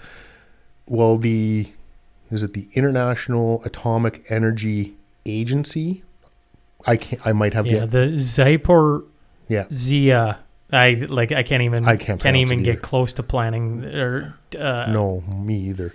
Zapper anyways that's the nuclear nuclear power plant. Chernobyl 2 basically here. So they keep bringing this up that the Russians are going to blow this thing, and the Russians are like, we aren't. Why would we own it? Even if they were going to lose the so plant. this is a Tom Luongo thing. Read the news and take a step back and go, why are they telling me this? Yes. Right? Because if you can figure that out, maybe you can start to figure out some of the game, right? If it was truly this big of a shadow game, we wouldn't know about it. But instead, the public is being told about it. Why are they doing that? Because they're priming us for what? The false flag. And this false flag then buys NATO the excuse to declare an Article 5 and go a full tilt war. Folks, I'm pro-West. I'm just, to be clear, West should win. But I'm also a realist because I've been in combat. And hope isn't a strategy or tactic. It's not a battle plan. It gets people killed. You need to have concrete, real methods, tactics, equipment, strategies, people in key leadership positions who know how to fight and will fight. And as much as you need all that, you need the kit, the equipment, and the ammunition. And I'll tell you right now, we don't have any of it. The West. The cupboard is running bare, like really bare. Russia has just upped their production of everything. Like they weren't even at a full-time wartime production level for their heavy vehicles. They're producing Yeah, they might be losing tanks. So Well, Putin, once again, this is the whole point of going back and forth. Both sides get to play. Yeah, well, yeah. And whether you're pro-Putin or not, like, he sees what's happening with the West. He's not a moron going, they won't do this. If you've watched anything, the Nord Stream, the dam, the bridge, everything, it's just like it consistently is escalating to where he's probably looking at like I don't know if there's any way out of this. He keeps I don't know enough about I lived in Finland for a short brief period, and I heard the stories of Finland and Russia back in the day, and some of the things and some of the wars fought there, and on and on and on, and so you had a bit of a boogeyman mentality, if you would, about 100%. Russia. They're a great Hollywood villain for us in the military. They were our I don't want to say heritage enemy, but our inherited enemy, basically, our Cold War enemy. Everything I did in my early days of training was like, this is how we're going to beat the Russians. This is their kit. This is their this. This is their. So that was my early days, you know. But that was generationally. That was like, we're going to fight the Russians at some point, and maybe we will. But I'll tell you right now, we're not going to win. We might come to a draw. I'm not saying Putin's going to be opening up pierogi stands here in Alberta or something. I'm just saying we're not going to kick them out of Ukraine. We're going to have to negotiate that. Well, and the thing is I don't know about you, Chuck, but like, in order to go to like, so they maybe I'm wrong on this. So they do an Article 5, right? So now all NATO's going to war, but Canada doesn't want to go to war.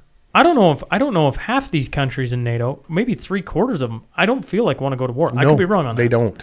So it's great they do an Article 5. We're all going to war. But if Canadians don't want to go, what are they going to do? Well, you'll have the situation like we had in Afghanistan. NATO signed off on this. We changed from Operation Enduring Freedom in August 3rd of 2006 to a NATO-led coalition. Well, the coalition was there. They didn't fight. They showed up. They just put some, I'll put 100 men on the big base, and they can eat ice cream, and we'll put 50. There were some countries that had like 8 guys there. So then it just becomes a money laundering thing where they push a ton of money into it because we got soldiers there and our boys are there, but at the end of the day, they're not doing anything. But the difference is this is on their doorstep. Afghanistan is... Yeah. It's over there. It's easy to forget. In fact, it's the perfect money laundering. 80% of the world's opium comes out of there. Perfect little place to launder money. And that's why Ukraine's been so vital to these people too, because it's been like the hub of money laundering for a long time. You can watch the Oliver Stone documentaries on Rumble. He breaks it down very well. You talked about Finland a second ago. So Finland just joined NATO, like recently, really like in the last couple months. Everybody in NATO, the big think tank heads, the talking heads on TV have been saying, well, the reason that Russia doesn't want invaded Ukraine is they don't want them in NATO. No. Although that is part of it. NATO keeps moving their doorstep. Russia hasn't invaded Finland, have they? Like, they don't care about Finland. Finland hasn't been overly... They've got their own weird history. Like, you go back to World War II and pre-World War... They have a very unique, weird history, and it's back and forth. I'm not going to get into all that. That bored the shit out of people. But Russia didn't roll T-90 tanks over the border with Finland because they joined NATO. No. But Ukraine is a special beast, and it's a special beast because of the Donbass region, which has been in contention since 2014. And yeah, it's been building, right? It's been building. There's been an ongoing war there since 2014. Most of the world isn't aware of it or hasn't paid attention to it, but it's been a bad slog there for a long time. And finally Putin said, well, I'm going to handle it. You can hate him, and it's fair to hate him. It's fair not to like Russians because they're in Hollywood and they're bad, and you're going to change your opinion on Hunting for Red October now because Sean Connery played a Russian, or I think he was actually Belarusian, but whatever. You get my point. It's a bad Russian sub-commander. These things are all evil now. I mean, look at Ovechkin in hockey. They're talking about, are you kidding me? Well, I know this when I was told by people within that organization that when it was all happening, they were told they weren't supposed to talk about Ovechkin. Yep. Just not supposed to talk. And I'm like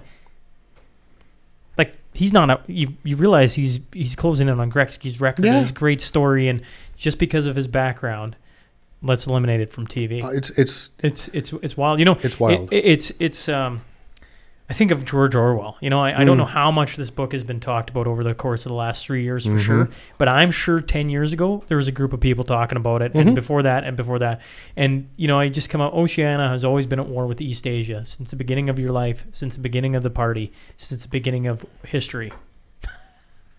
History. Well, it carries on. The war has continued without break. Always the same war. It's like Orwell has some very prophetic things that were probably, like. I was saying this, and curious your thoughts. I was talking about this with a buddy, and he said, "Oh yeah, it's pretty prophetic how he could see into the future." And I'm like, I don't think he was talking about the future. I think he was talking about his life, how we're always at war. And because just listen to the story we talked at the start. Lusitania happens in his life, and brings everybody in, and all the carnage that comes, and everything else. And what and then it's only a short time after that to get World War II, and it's all these things all over again, right? Well, you had David and Drew on. That was a great podcast. I loved listening to them too. But they kind of said the same thing. Like, it's just a matter of looking at your own recent history or what you're living through and applying that forward. It's all you're doing is you're trying to pattern that forward.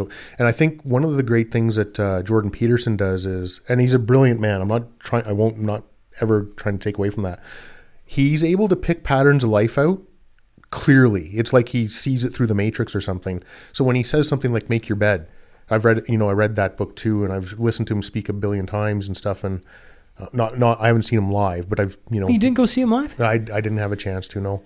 But to see he's saying the simplest things sometimes in a very Jordan Peterson way, but he says it and you're like, that makes sense. Like, it's when I talk about that first sergeant saying ounces make pounds. Well, no shit, idiot. Of course they make. Wait.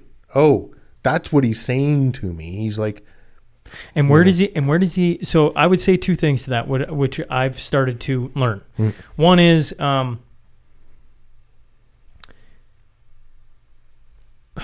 do I want to say? One is, I was going to say, like, where does he get the like where he says one line and has so much weight to it?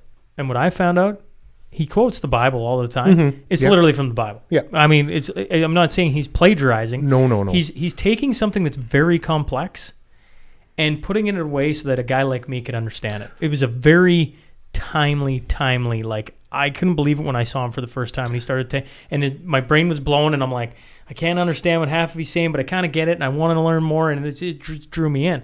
The second thing I would say with you not seeing him in person yet is, I feel for anyone at this point who hadn't seen him in person. What is that, 5 years ago now? I think it's 5 years ago now. And I'm sure, I have friends who saw him before that, but we saw him in, the book club saw him in Edmonton in like in a banquet room of a hotel. It was very, nothing fancy. Yeah. Paid tickets and everything, but like very informal.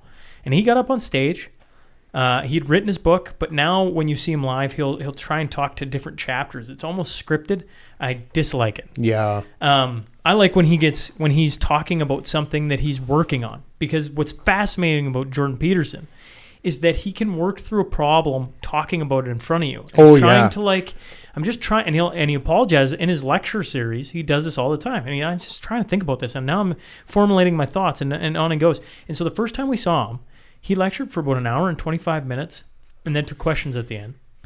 And it was phenomenal. It was not polished. He was not in some $1,000 suit. Not that there's anything wrong with that. Yeah. It's just that the feel was, wow, this is something. And now the last time I saw him in Rogers Place, there was some surreal spots. He had this, I wish I could, somebody who was at the show, can you please text me what the musician's name was at the start? He had a guy get up by himself and just play a whole bunch of music right at the start. Super cool. He had Rex Murphy open. Super cool. He had his wife open. Super cool. I thought his hour-long talk about his book, I've been there, done that. I was in whatever. The best part was him and his wife doing Q&A at the end.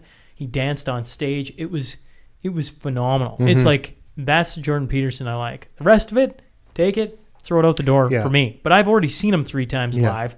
And for me, I was kind of monitoring my wife because I'm like, this is something. Like, she's in for something here. Anyways, I feel for you because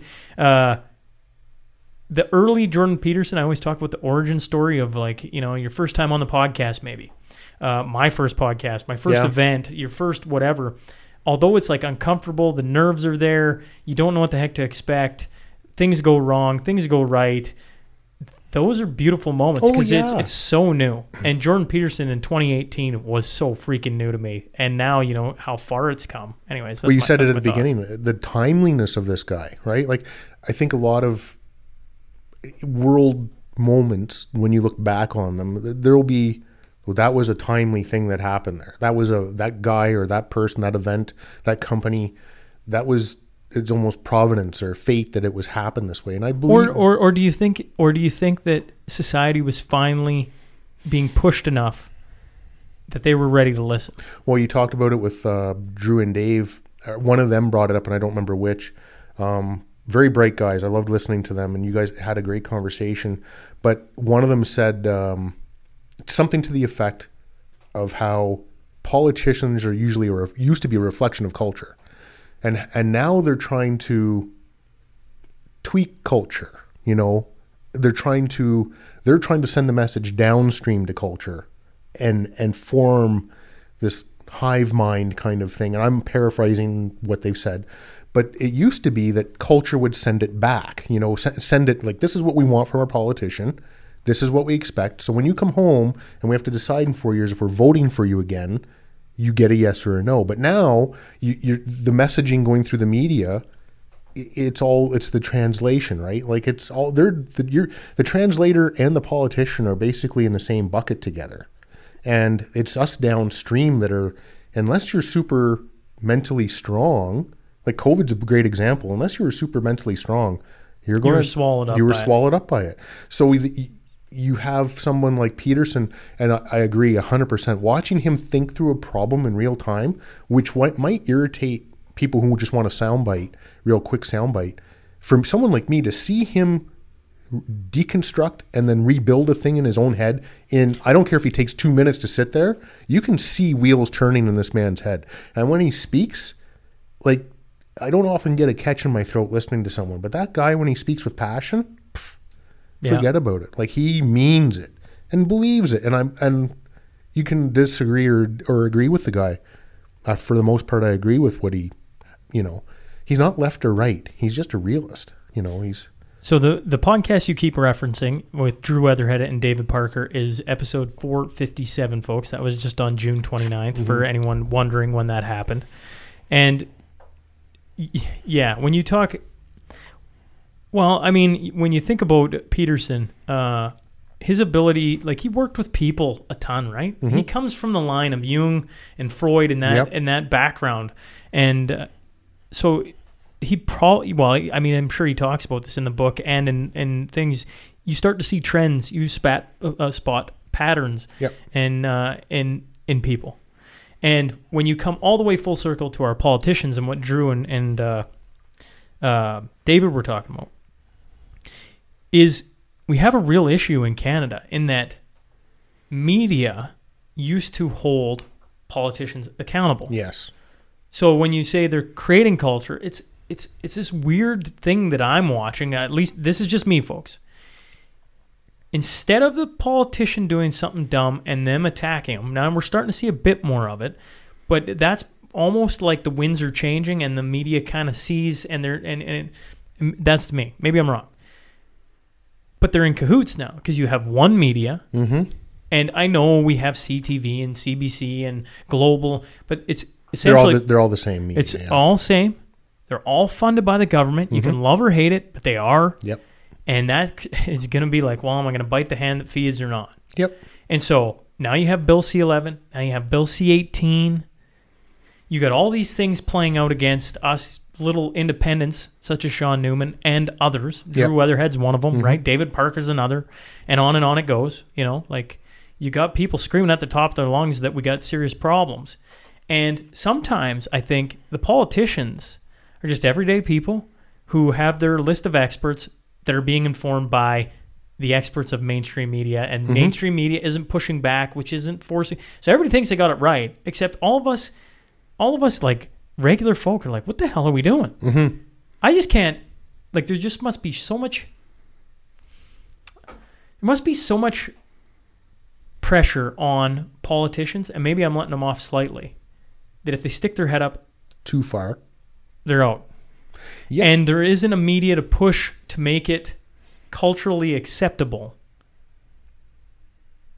to stick your head out, because they'll go to bat for you. Well, and this will bring up the PPC angle of it all, is that the hero worship they put behind Bernier will be that he's always saying the right thing for us. He's always, he's the first guy to say this and that, and he's the first guy to stand up for us, and why isn't Poilievre doing this, and what, you're just voting for the WF globalists and that, and you've seen it on Twitter. This is like their meat is this whole bit of it. And look, I get it, but you know what? Bernier can say anything because he's at no risk. We just saw it a month ago in his when he lost horribly. They parachute him into a place thinking that they've done all their work, their groundwork. Like, we have found a place where this guy could possibly win, and he doesn't even come close. Doesn't even like register on the Richter scale, dude. Like he's an afterthought, and. It is an afterthought at this point. I think they're polling at 2%, but they're the loudest thing you'll see on Twitter. And they don't attack Trudeau. They attack conservatives. The one thing I do, the one thing that I think is difficult in our country when it comes to Bernier, the last federal election, I believe, now don't quote me on this, maybe it's the same, but I want to say it was higher than the Green Party. He was polling at the same, but I want to say higher than the Green Party. It wasn't much. We're talking percents, right? Mm-hmm. Low percents. Like, I don't know. I can't remember if the Green Party was 3% and he was, I could probably look this up, but I mean, at the end of the day, they didn't have him on the national debate. And I went, and I, as a Canadian citizen, I look at that and I go, okay, we got the Green Party. They're never going to win. No. And if your criteria is they got to be past a certain percentage to get on the national debate, I agree. Fair enough. Yeah. We had Quebec on there. Yeah. He literally says in the debate, I don't want to be prime minister anyways. Well, shouldn't the criteria for the national debate for the prime minister be you want to be the prime minister? Get them the heck out of there. It makes our entire government look like a mockery. It's an idiotic thing. In saying that, I applaud Quebec, because if Alberta could have Danielle Smith set up there and talk to some questions, I think we'd all appreciate that. Mm-hmm. And so you go, there's lessons to be learned here. But overall, it's like, he doesn't want to be there. The Green Party's an afterthought, beyond an afterthought. It's like, it's almost just something you don't even want to see up there. They can't even talk to all of it. They don't even have a platform that speaks to all the issues. So if you're not going to, you might as well put it down to the two-party system. Yeah. Or when an upstart, and this is where the machine gets involved, like the PPC was close. They were certainly at that point in time, and you can understand probably Bernier's frustration. 100%, dude. That he should have been on the stage, and it would have. I tell you what, but once again, like this is me trying to rationalize this out. Like, we want a healthy country. Yeah. Like, we want to actually have a debate when the debates aren't happening. When we got one media, and don't get me wrong, I was actually Chris Sims was just talking about this. Mm-hmm. That there's different networks starting up that are conservative minded and everything else. It's like, oh. Then we need to help support that. Because if we want things to change in this country, then we have to get behind the things that are actually trying to open it up. And certainly I'm talking about the podcast, but I'm certainly talking about a whole bunch of other people that are doing the same thing. Well, I'm not a PPC guy by any stretch. I mean, when they first came out, it was kind of they're a new thing. They're speaking to what I want to hear. They're speaking to what a lot of conservatives want to hear. But they've misplayed the ball. You can't insult people into joining you. That's their strategy. We will make shitty memes, insult the conservative base into telling them they're too stupid to understand why they're voting conservative, but please come support us. Like, that's not going to work. It just isn't. It's not going to work. It's not a serious party anymore. It had a moment where it could have been. It had a moment at the last election where it was relative, honestly. But their brain trust is draining out of it. Some of the people who founded it have walked away from it, knowing that Bernier's just now in it for his own good. I do agree. He should have been on the main stage for a debate. Like, he apparently he did poll high enough. I don't remember what the number was, but he did make it high enough, as I recall. And if you're going to allow the Bloc on there, who are a provincial party that runs 5.1% is what they were. Well, there you go. They in my opinion, they should have been as well. They're not going to go anywhere. And the thing about that is, One of the things I think is crazy about that Mm-hmm. is how little coverage he gets, right? Oh, yeah. So he pulled 5% going on things like this, and I'm being a little bit tongue-in-cheek about my show, but I mean, he wasn't given, in my opinion, it's not like he was given the main stage. He wasn't even allowed to debate, for Pete's sake, and he still garnered 5%. Like 100%. That's pretty crazy. And I give them credit for that. They were able to master, in the beginning, a grassroots movement. There was a lot of disgruntled conservatives who are like, where are we going?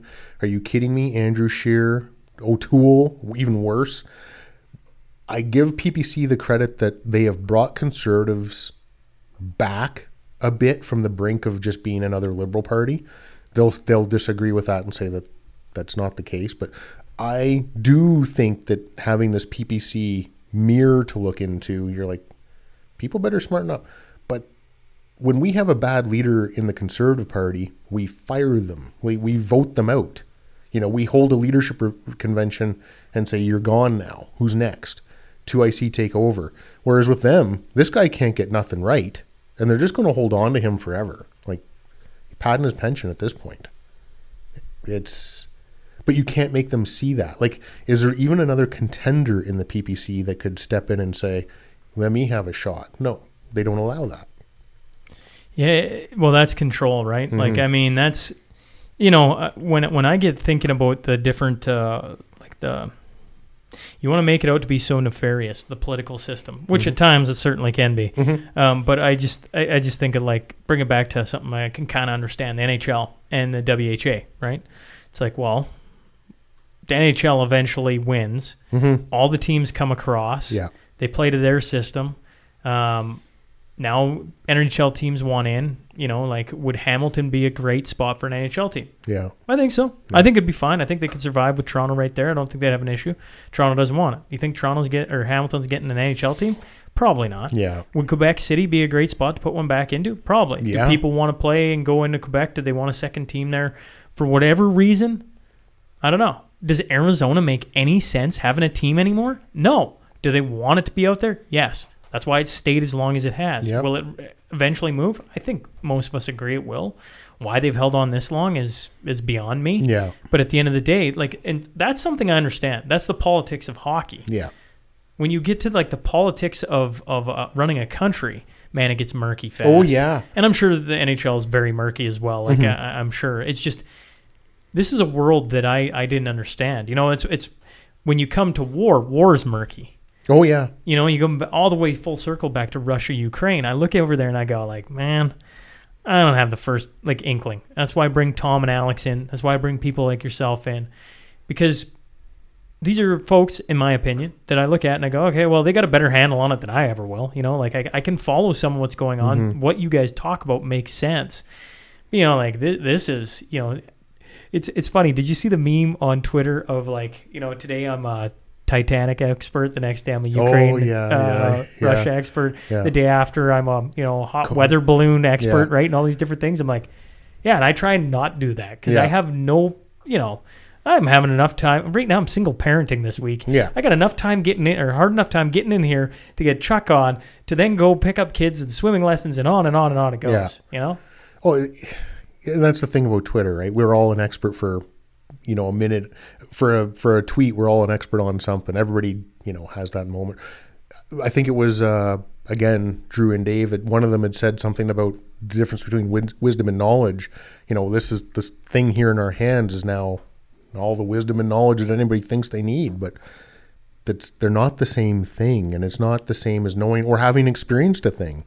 Like, again, about the Ukraine-Russia war,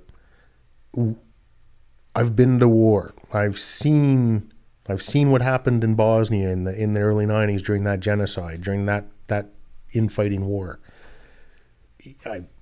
I've seen things I went to Kosovo too, but the Afghan stuff. We don't want to be sending our kids to war, not with Russia, not with no one. If we have to fight someone, but if we're going to fight, we better be in it to win it. We are not in a condition to win anything right now. And we're sending this Muppet PM, he's already bragging about going to the NATO summit. We don't meet our 2% commitment. He brags about that. He's bragged about that for years. What are we going to do? We have a few guys in Latvia. Give me a break. Like, they're going to get steamrolled by the Russians. The Russians now have, love them or hate them, the most combat experienced army in the world. And I'm not talking about an insurgent war. That's a different thing.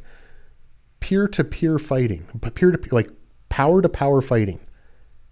NATO hasn't fought a peer-to-peer war. Ever. Like, ever. They'll try and say, well, 91 in Iraq, that was peer-to-peer. No. It was a junk army using junk equipment, like against a superpower, a coalition of superpowers. That was not a peer-to-peer war. Peer-to-peer is like what you're seeing in Russia, Ukraine. Those are peers. We have no idea what we're getting into. All the hard lessons that we learned, I talked about lessons learned with the Americans that we did that with.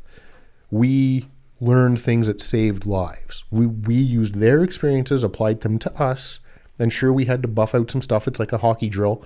And when it's training, it's one thing. When it's game time, it's another. That's very different when the bullets are actually coming on it's a two-way range now, not a one-way range. That's a whole different feeling. Things need polishing. We learned a lot. And when the next crew came over in 06, the RCRs, we tried passing on all the things that we learned. Write down, here's my map. Here's everything that on this map, where I fought, where I was hit, where I was ID'd. Here's everything. We're going to go through it all. We paid a price for this. This hopefully helps you. All those things are forgotten and gone now. They're all the lessons learned, all the guys that are my age that were leaders at that point, they're gone. They're out. I have a couple buddies that are still in, but they're just riding out for pensions now. The Russians paid prices, heavy prices. They're not without casualties. They've taken casualties, but they've learned. And as much as the fighting end of it is important, the logistical end is just as important, more important. They can manufacture and move stuff from a factory to the front line seamlessly now. They understand drone warfare better than anyone in the world now. Like, I'm not talking like we put up one Reaper, an Allied Reaper, a NATO Reaper is in the air, and look at us Hellfire, this one They put them up at the platoon level, the 35-man platoon level. They're throwing up drones left and right. They've got drones in from Iran that they're buying on Swarm. They're buying from China, the parts. Dude, we are so overmatched right now. Ill-equipped. We are, and worse than ill-equipped, I can deal with ill-equipped. Most of my military career weren't that well equipped sometimes.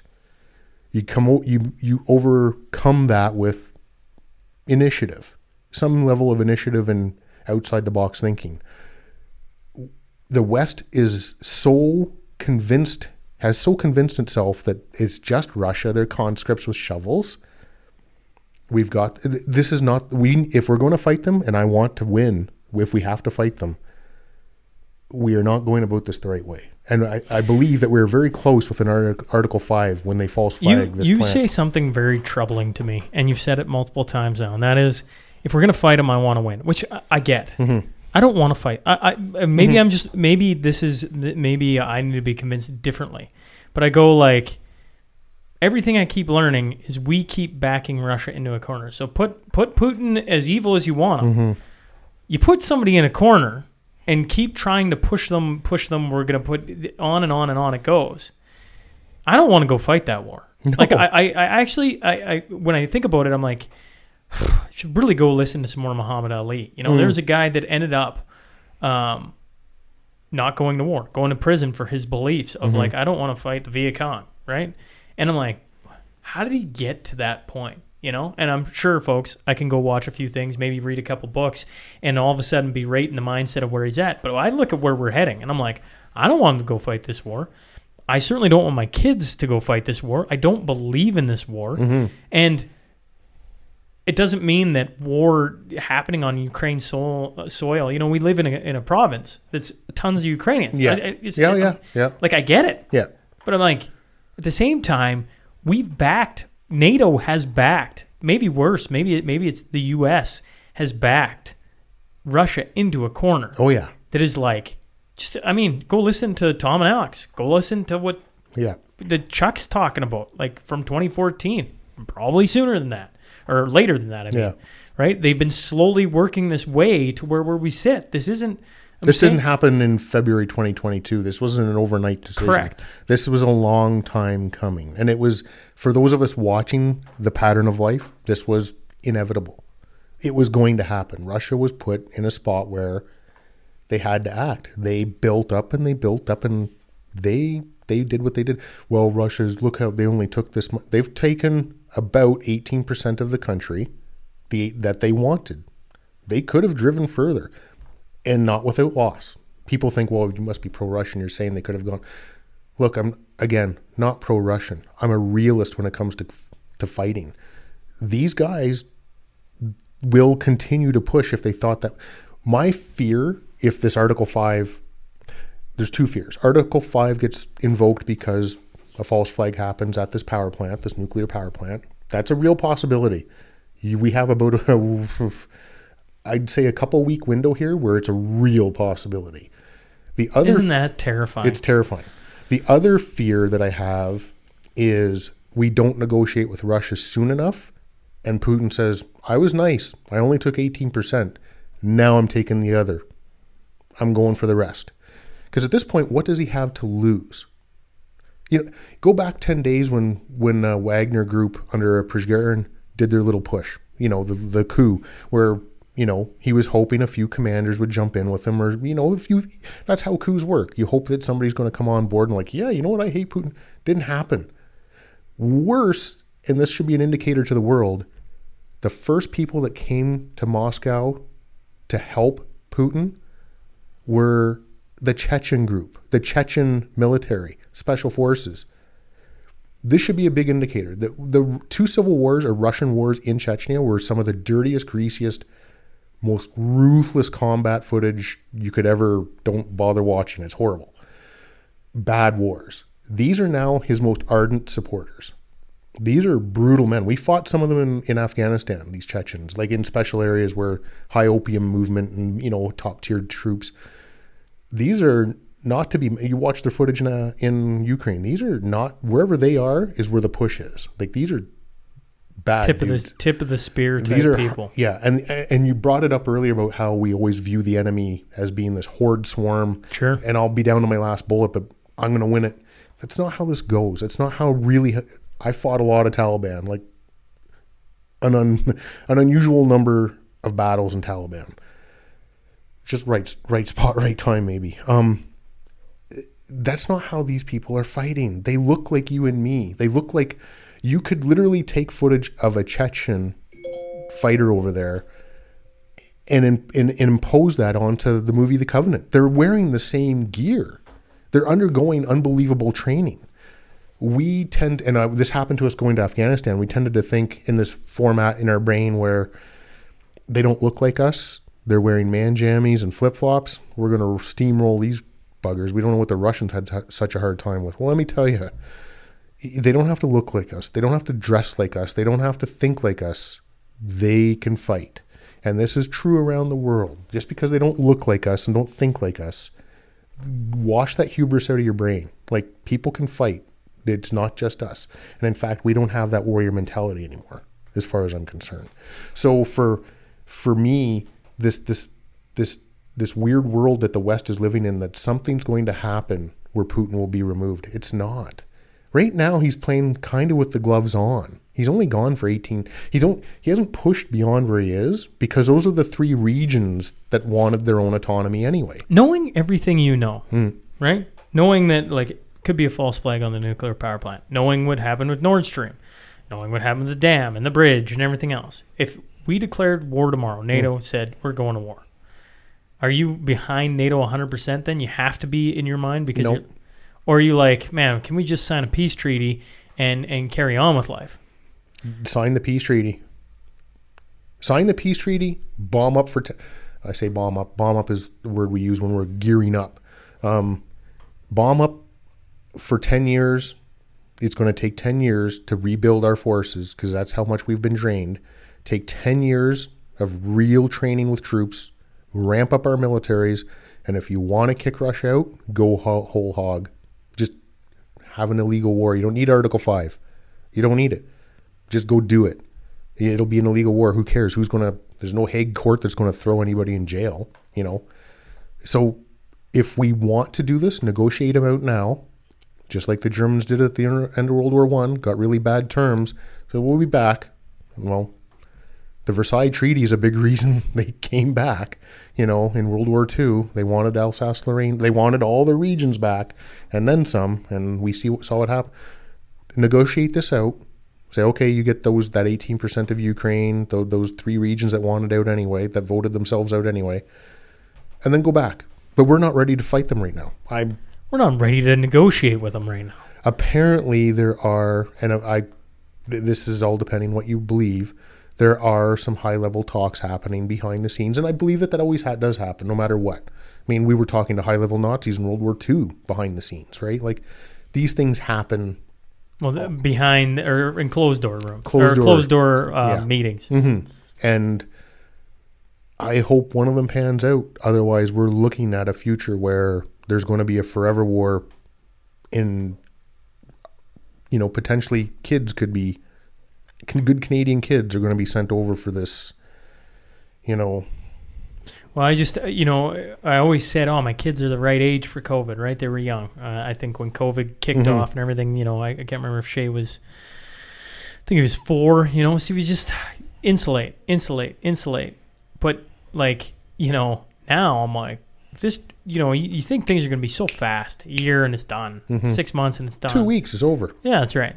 And what, they don't teach you as a young man, and maybe you're not ready to understand, is like, time moves differently for things that are this big. Like, it just doesn't happen in the snap of a finger. So it takes time and everything. So now I'm like, my kid is actually at the worst possible age possible. Because, Marty Armstrong, 2032 is a great reset. It's like, well, what does that culminate in? Mm-hmm. And that's 9 years away. That puts my kid at 16, 17. That's a blink. And that's a terrible. And I can go, and what's making it even worse, honestly, Chuck, is I go, I'm going to have to deal with myself. Because our kids are I don't know how to put it poetically, folks, but they're us, right? Yeah. They're a formation of us. And I already know what I was like at 18. Like, I had the world by the tail and I knew everything. You couldn't tell me anything. I'm like, so I'm walking into, over the next 9 years, my son being like, I know, Dad. Got it figured out. Yeah. And I'm like, I never thought of that before, but now I'm like, I'm actually starting to think like, crap, right? Like, because I go knowing everything. Like, the problem with doing the stupid podcast, I've had this out with my wife before, in the middle of COVID. Yeah. Okay. As things are heating up, and you got the premiers going, go get your vaccine. It's because of you. We got the pandemic of the unvaccinated. You got the prime minister rolling around on his electoral path saying, I'm not going to let them on planes, trains, buses are going to save you all. Anyways, you get the point. Yeah. And she's going like, what are you doing? I'm sure a lot of people were thinking that. And when I go back to that, told her, I said, what do you want me to do? You want me to interview all these people? And then just forget about it? Yeah. And never take any of the, any of what they're talking about and institute it into my life. And if you want that, quit my job tomorrow. Well, actually, at the end of the year, I'll finish the podcast out with the sponsors and everything, and I'll be done, but I'm never podcasting again. Because, if I'm going to have people on, I'm going to actually take some of what they're saying to be true and their experience and add it into, lived experience. It's like... Yeah. So the problem is with that, the stupid podcast now, I'm like watching what's coming and going like, if we go to war, how the heck can I get behind it? Knowing everything that we just talked about. And again, what I'm saying is just an opinion. But it's an opinion based on my experiences and pattern of life. And I think objectively anybody, you can be pro-Ukraine, like you said, Saskatchewan, Alberta, lots of Ukrainian, it's not that I hate Ukraine. I don't. No. They're some of the greatest people on the planet. 100%. This isn't about that. Finland is some of the nicest, friendliest place I've probably ever been. Super freaking cool people. It's not about that. It's about how do we get out of this war? And I'm telling you, militarily, we're not going to do it. I'd love to be proven wrong. They started this counteroffensive a month ago now or so. They telegraphed every move in the media. Well, here's what we're going to do, and here's what we're going for, and this is our objective.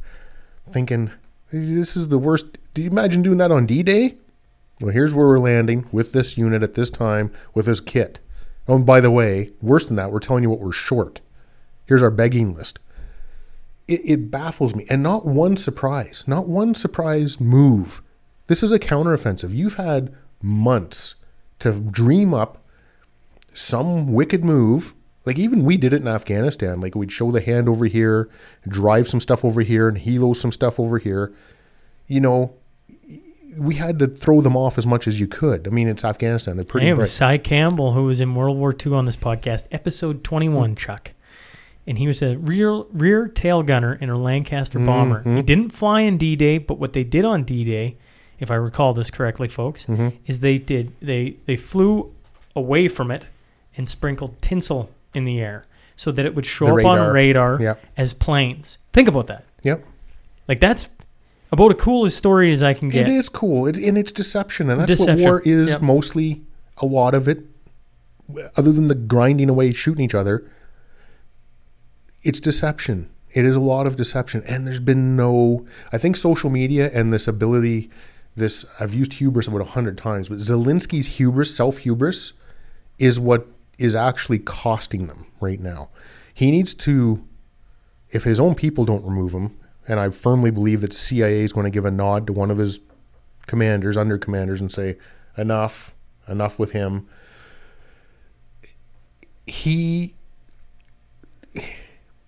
I don't know. He's just mismanaged this. I mean, But here's once again, like, Canadians, great human beings. I've been across the country. I've found nothing but great human beings.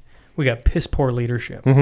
Like, I mean, they talk about Zelensky. He ran on, I'm going to bring peace. And what has he brought them? The biggest war in the last 100 years. Yeah. Honestly. Again, it's the Ukrainian troops, given what they've had, have fought brilliantly, have fought a very hard fight. I'm not taking away from that. But they are not an endless pool of people. And unfortunately, even if you believe that even the stuff that was leaked, that's fairly believable because it wasn't supposed to get out there, they're over 300,000 KIA. You know, the Russians probably aren't a whole lot behind that, although I don't believe they're quite at that number. Like, they are proportionally, they're not taking the casualties that the Ukraine is. And that's mostly due to air superiority and artillery. Russia's firing tens of thousands of rounds a day. Ukraine is firing not nearly that, like a couple thousand a day. Like, they don't have the rounds. It's a war of attrition, and this plays into Russia's hands, and people just are not getting that. Like, even if all they had was shovels, we're not going to, you know, it just isn't that war, you know. Like, these, like I've said it earlier, these two narratives of, we'll beat Russia, it's conscripts with shovels, oh God, we're losing this war, send more stuff. Well, how are conscripts with shovels beating us? By us, I mean the West. I mean, how are they? You think most people are paying attention to it? I think they were. Of course, there's burnout from it now, and that's why occasionally you see Zelensky has to keep popping into something. He had Greta Thunberg, you know, a couple days ago, because she's a world leader apparently that matters in the war in Ukraine. He always has some Hollywood guy or some other political knob show up for a photo op, and that gets him another 500 million and prolongs this thing. And then he runs back to his bunker, and here we are. Like, look, somebody in his inner circle is going to get the tap from the CIA, and I think if they waste in a positive way, if they waste their opportunity to Article 5, that, you know, blow up that nuclear power plant, and I hope they don't do it. If that misses, if that doesn't happen, and I hope it doesn't, somebody from his inner circle will get the tap, coup, do him in, get him gone. He won't go into exile. There's no where is he going to go to exile? That doesn't happen these days. Where's Gaddafi going to go into exile? You know, like that kind of thing. Then there'll be a negotiated peace. And then, yeah, take 10 years, rebuild, sort your stuff out, then go after Russia if you want. But do it to win. I've said this about Afghanistan a bunch of times. I didn't mind fighting. I wasn't against the battles. I wasn't against the idea of why we were there. I had no problem with that. I don't have a problem with that. Most of the combat vets I know, and I mean combat vets, guys who fought in combat, which is a small percentage, don't have a problem with that. I have a problem that we lost a war that we won every fight in. You talked about time earlier. We spent, damn near 15, 16, 17 years there. And again, the West, not just Canada. Canada was there till, 2014, I think. So we spent about a long period of time, 14, 15 years there. These same think tank geniuses that were in charge of that, 18-year war, then overlay that view onto Russia and say, well, we're going on a year and a half and all they've taken is 18% of the country. Dude, we didn't take 8% of the country in Afghanistan after 19 years. If we didn't physically sit on it, it was Taliban controlled. And the second we stepped off of that spot and went somewhere else, it was Taliban controlled. That's these same think tanker guys are the guys sinking us right now because they're idiots. They're hubris. There's nobody in a think tank. It's like, well, if you can't do, coach or teach. Well, that's what a think tanker is. If he hasn't done it and can't do it, go sit in a think tank and tell people how it is. Because these are the same people that said, well, 19 years to win this war, that's about right. Well, it's trying to convince you and me that Russia must be weak because it's taken them a year and a half to take 18% of the country. No, they took that 18% actually pretty quick. They've just been sitting on it. They're not going anywhere. They'll fight positional battles.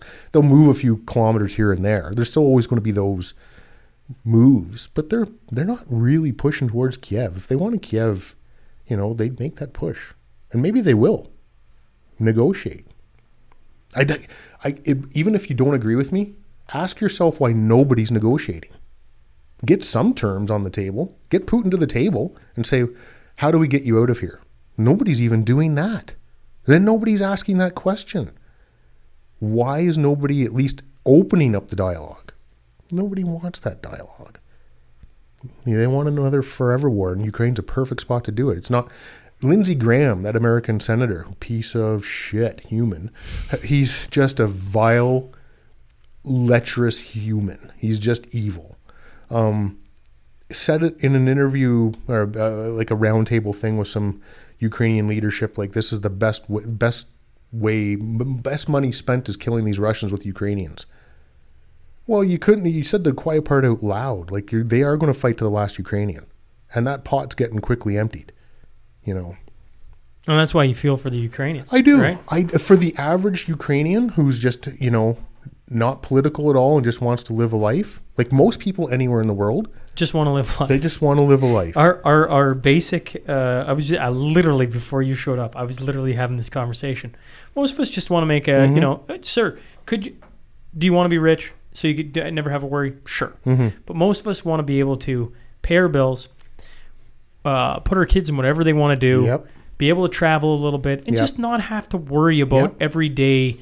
Oops, the car broke down and I don't have enough money. Or you get the point. That's pretty much most of us. That's it. I would say majority. Now, there is a small portion that want to push it harder and want to have it so they can literally travel the world whenever they want and have every last nice thing under the sun. Yep. You get the point. That's most people in the world. That isn't just here. That's everywhere I've went. That's most people. They just want to be left alone. Afghanistan, in the middle of nowhere villages, with 500 people in these villages that hadn't traveled more than 10 kilometers in their life. They just wanted to be left alone. They didn't want our well. They didn't want our help. They didn't want the Taliban either. They just wanted to be left the hell alone. And you're like, but we're here to help you. Like, we don't need your help. But you don't have a well. We have what we have. We're good. This village has been there a couple thousand years, and they've somehow managed before those of us really smart dudes from Canada showed up. They're probably going to be fine. They just don't want, and I try to overlay that view on the rest of the world. Like you try to, without too much bias. It's just leave people alone. I get it. Putin did a bad thing. He did this thing. It is bad. It's horrible. It's not going to get better by not negotiating. You have an argument with your old lady. Well, I'll ignore her for a day or two. See how that works out. Yeah, okay. Like, not comparing anybody's wife to Putin, but just saying that. Well, there's probably a couple of wives out there like Putin. Probably. But, you know, if you're not going to talk about it and talk it out, this isn't getting better without talking about it. What's the next wonder weapon? I said this on Twitter a while ago. We've sent them fighting vehicles. We've sent them kit, medical supplies, money, weaponry, Leopard 2s now, which are state-of-the-art tanks with all the newer ones. Yes, they're old, but they're updated. You know, they've got good stuff in them. The next wonder weapon is troops on the ground. That's it. You can send F-16s, sure. F-16s are not the game. Okay, you've watched Maverick. It's a great. Oh, we good F. I don't care. I don't care. The Russians have some of the best air defense systems in the world. They have an air force that's now extremely combat qualified. Like, they fly missions daily. Like, they're no joke. And you're going to take a handful of trained Ukrainian pilots, shove them into F-16s, which they're not that familiar with, that they have basic training in. They'll be out of the sky in a week. You're going to send them now. So what next? You're going to send NATO in there. You're going to Article 5 and send NATO in. Well, the Air Force will win. You're not rolling through Iraq that didn't have an Air Force really, and minimal, like a few SAM sites. Like, this isn't that. They are overlaying the wrong mindset onto this war. And sure, give it 10 years and build. You take all these lessons learned, and I've said this a million times. Take all these lessons learned that the unfortunate Ukrainians have now paid this price in, apply that to future NATO training and equipment acquirement and doctrine, and then go after Russia if you want. Go for it. I'm not against a war. I'm just against fighting ones that you can't win. I don't fight all day. I went back to Afghanistan to fight because we were winning every fight, not realizing that, Jesus, this has been... I said it in the documentary. Like, I don't want to be here for 15 years, but who knows me? Well, sure as shit, we were there for close to 15 years. None of us minded fighting. You know, we weren't like, you know, ooh, didn't expect this. We knew what we were getting into. I don't want to fight to fight a losing war. You know, every single battle we won over there. It doesn't matter how many battles you're winning if people are making sure that war's unwinnable. And that's where we're at.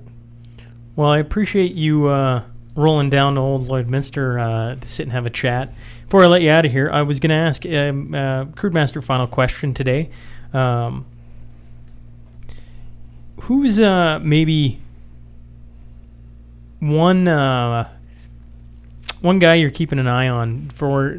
I'm not. It doesn't even have to be Russia-Ukraine information, but certainly just you like. You know, we've talked a lot about Jordan Peterson today. Mm-hmm. Is there a guy or girl out there that you're paying attention to that you really enjoy their perspective? Honestly, a lot of the guests that you have on are people that I kind of pick. You had Chris Sims on. I remember being at the Sean Newman Presents in Edmonton not too long ago, and she was one of your speakers there. All your speakers were great there, but she's I like about her is she's able to speak about fairly complex issues, like the tax system and where things really are, not where we're being told they are by the government. And she's able to break that down for dudes like me, like, you know, and I understand them when she explains them. And so I follow a few people. She's one of them, and people like her in that financial world. And I can't wait to hear what you're going to have on with Mr. Armstrong, because that's right where people need to hear. Peterson's a good weather vane too. Like, he's got a very good take on where things finger are. on the pulse. He does, yeah. Honestly, it's not just one person anymore. A lot of your guests are great for that. Even if they're not. You had Shane Wenzel on, and you didn't go too deep into it, but a little bit about the where gender things are in school, and that's a tough topic, right? That's a difficult thing, because there's always a label to be thrown at somebody if you have even the conversation. But you had a bit of a conversation with them about it, and I thought that was valuable.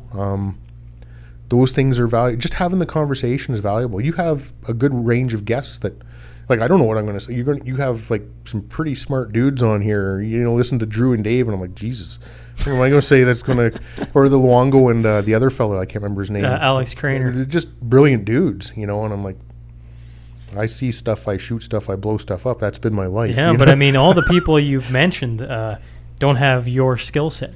We all have our interesting skill sets that lend to different conversations and can add in some perspective and everything else. When I first started the SMP Presents, one of the things I was trying to do was bring in different backgrounds to talk about a certain problem. That was the original idea, and I've kind of drifted a little bit from that. And at times I think about trying to get back to that because a military guy with your background can talk to, a lawyer, and a lawyer can be talking about a problem and you can just see it from a different play or a different experience, and they kind of overlap. Yep. Although they're not the same, and you can all learn and talk to different problems. But either way, I appreciate you rolling in and doing this. It never disappoints sitting down with Sir Chuck. I joke because the audience, after the last time you guys were on, would have Chuck back on for Chuck Tales, And so, anyways, I appreciate you coming and doing this, and it won't be the last time. At some point here, we'll have you back on. And if Jamie's listening somewhere,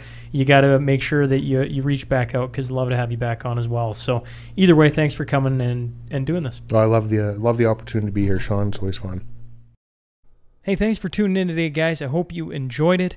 Today's episode has been brought to you by CalRock Industries. With new, used, and refurbished oil and gas equipment in stock, CalRock is your best bet when it comes to finding equipment that fits your needs, is within your budget, and is ready as soon as you need it. They can even custom manufacture tanks and other equipment for your specific application. They're located here in Lloydminster, but I'm sure they can serve you wherever you are at. All you got to do is go to calrock.ca for more information. I also want to remind people that Patreon, I just started posting back on it.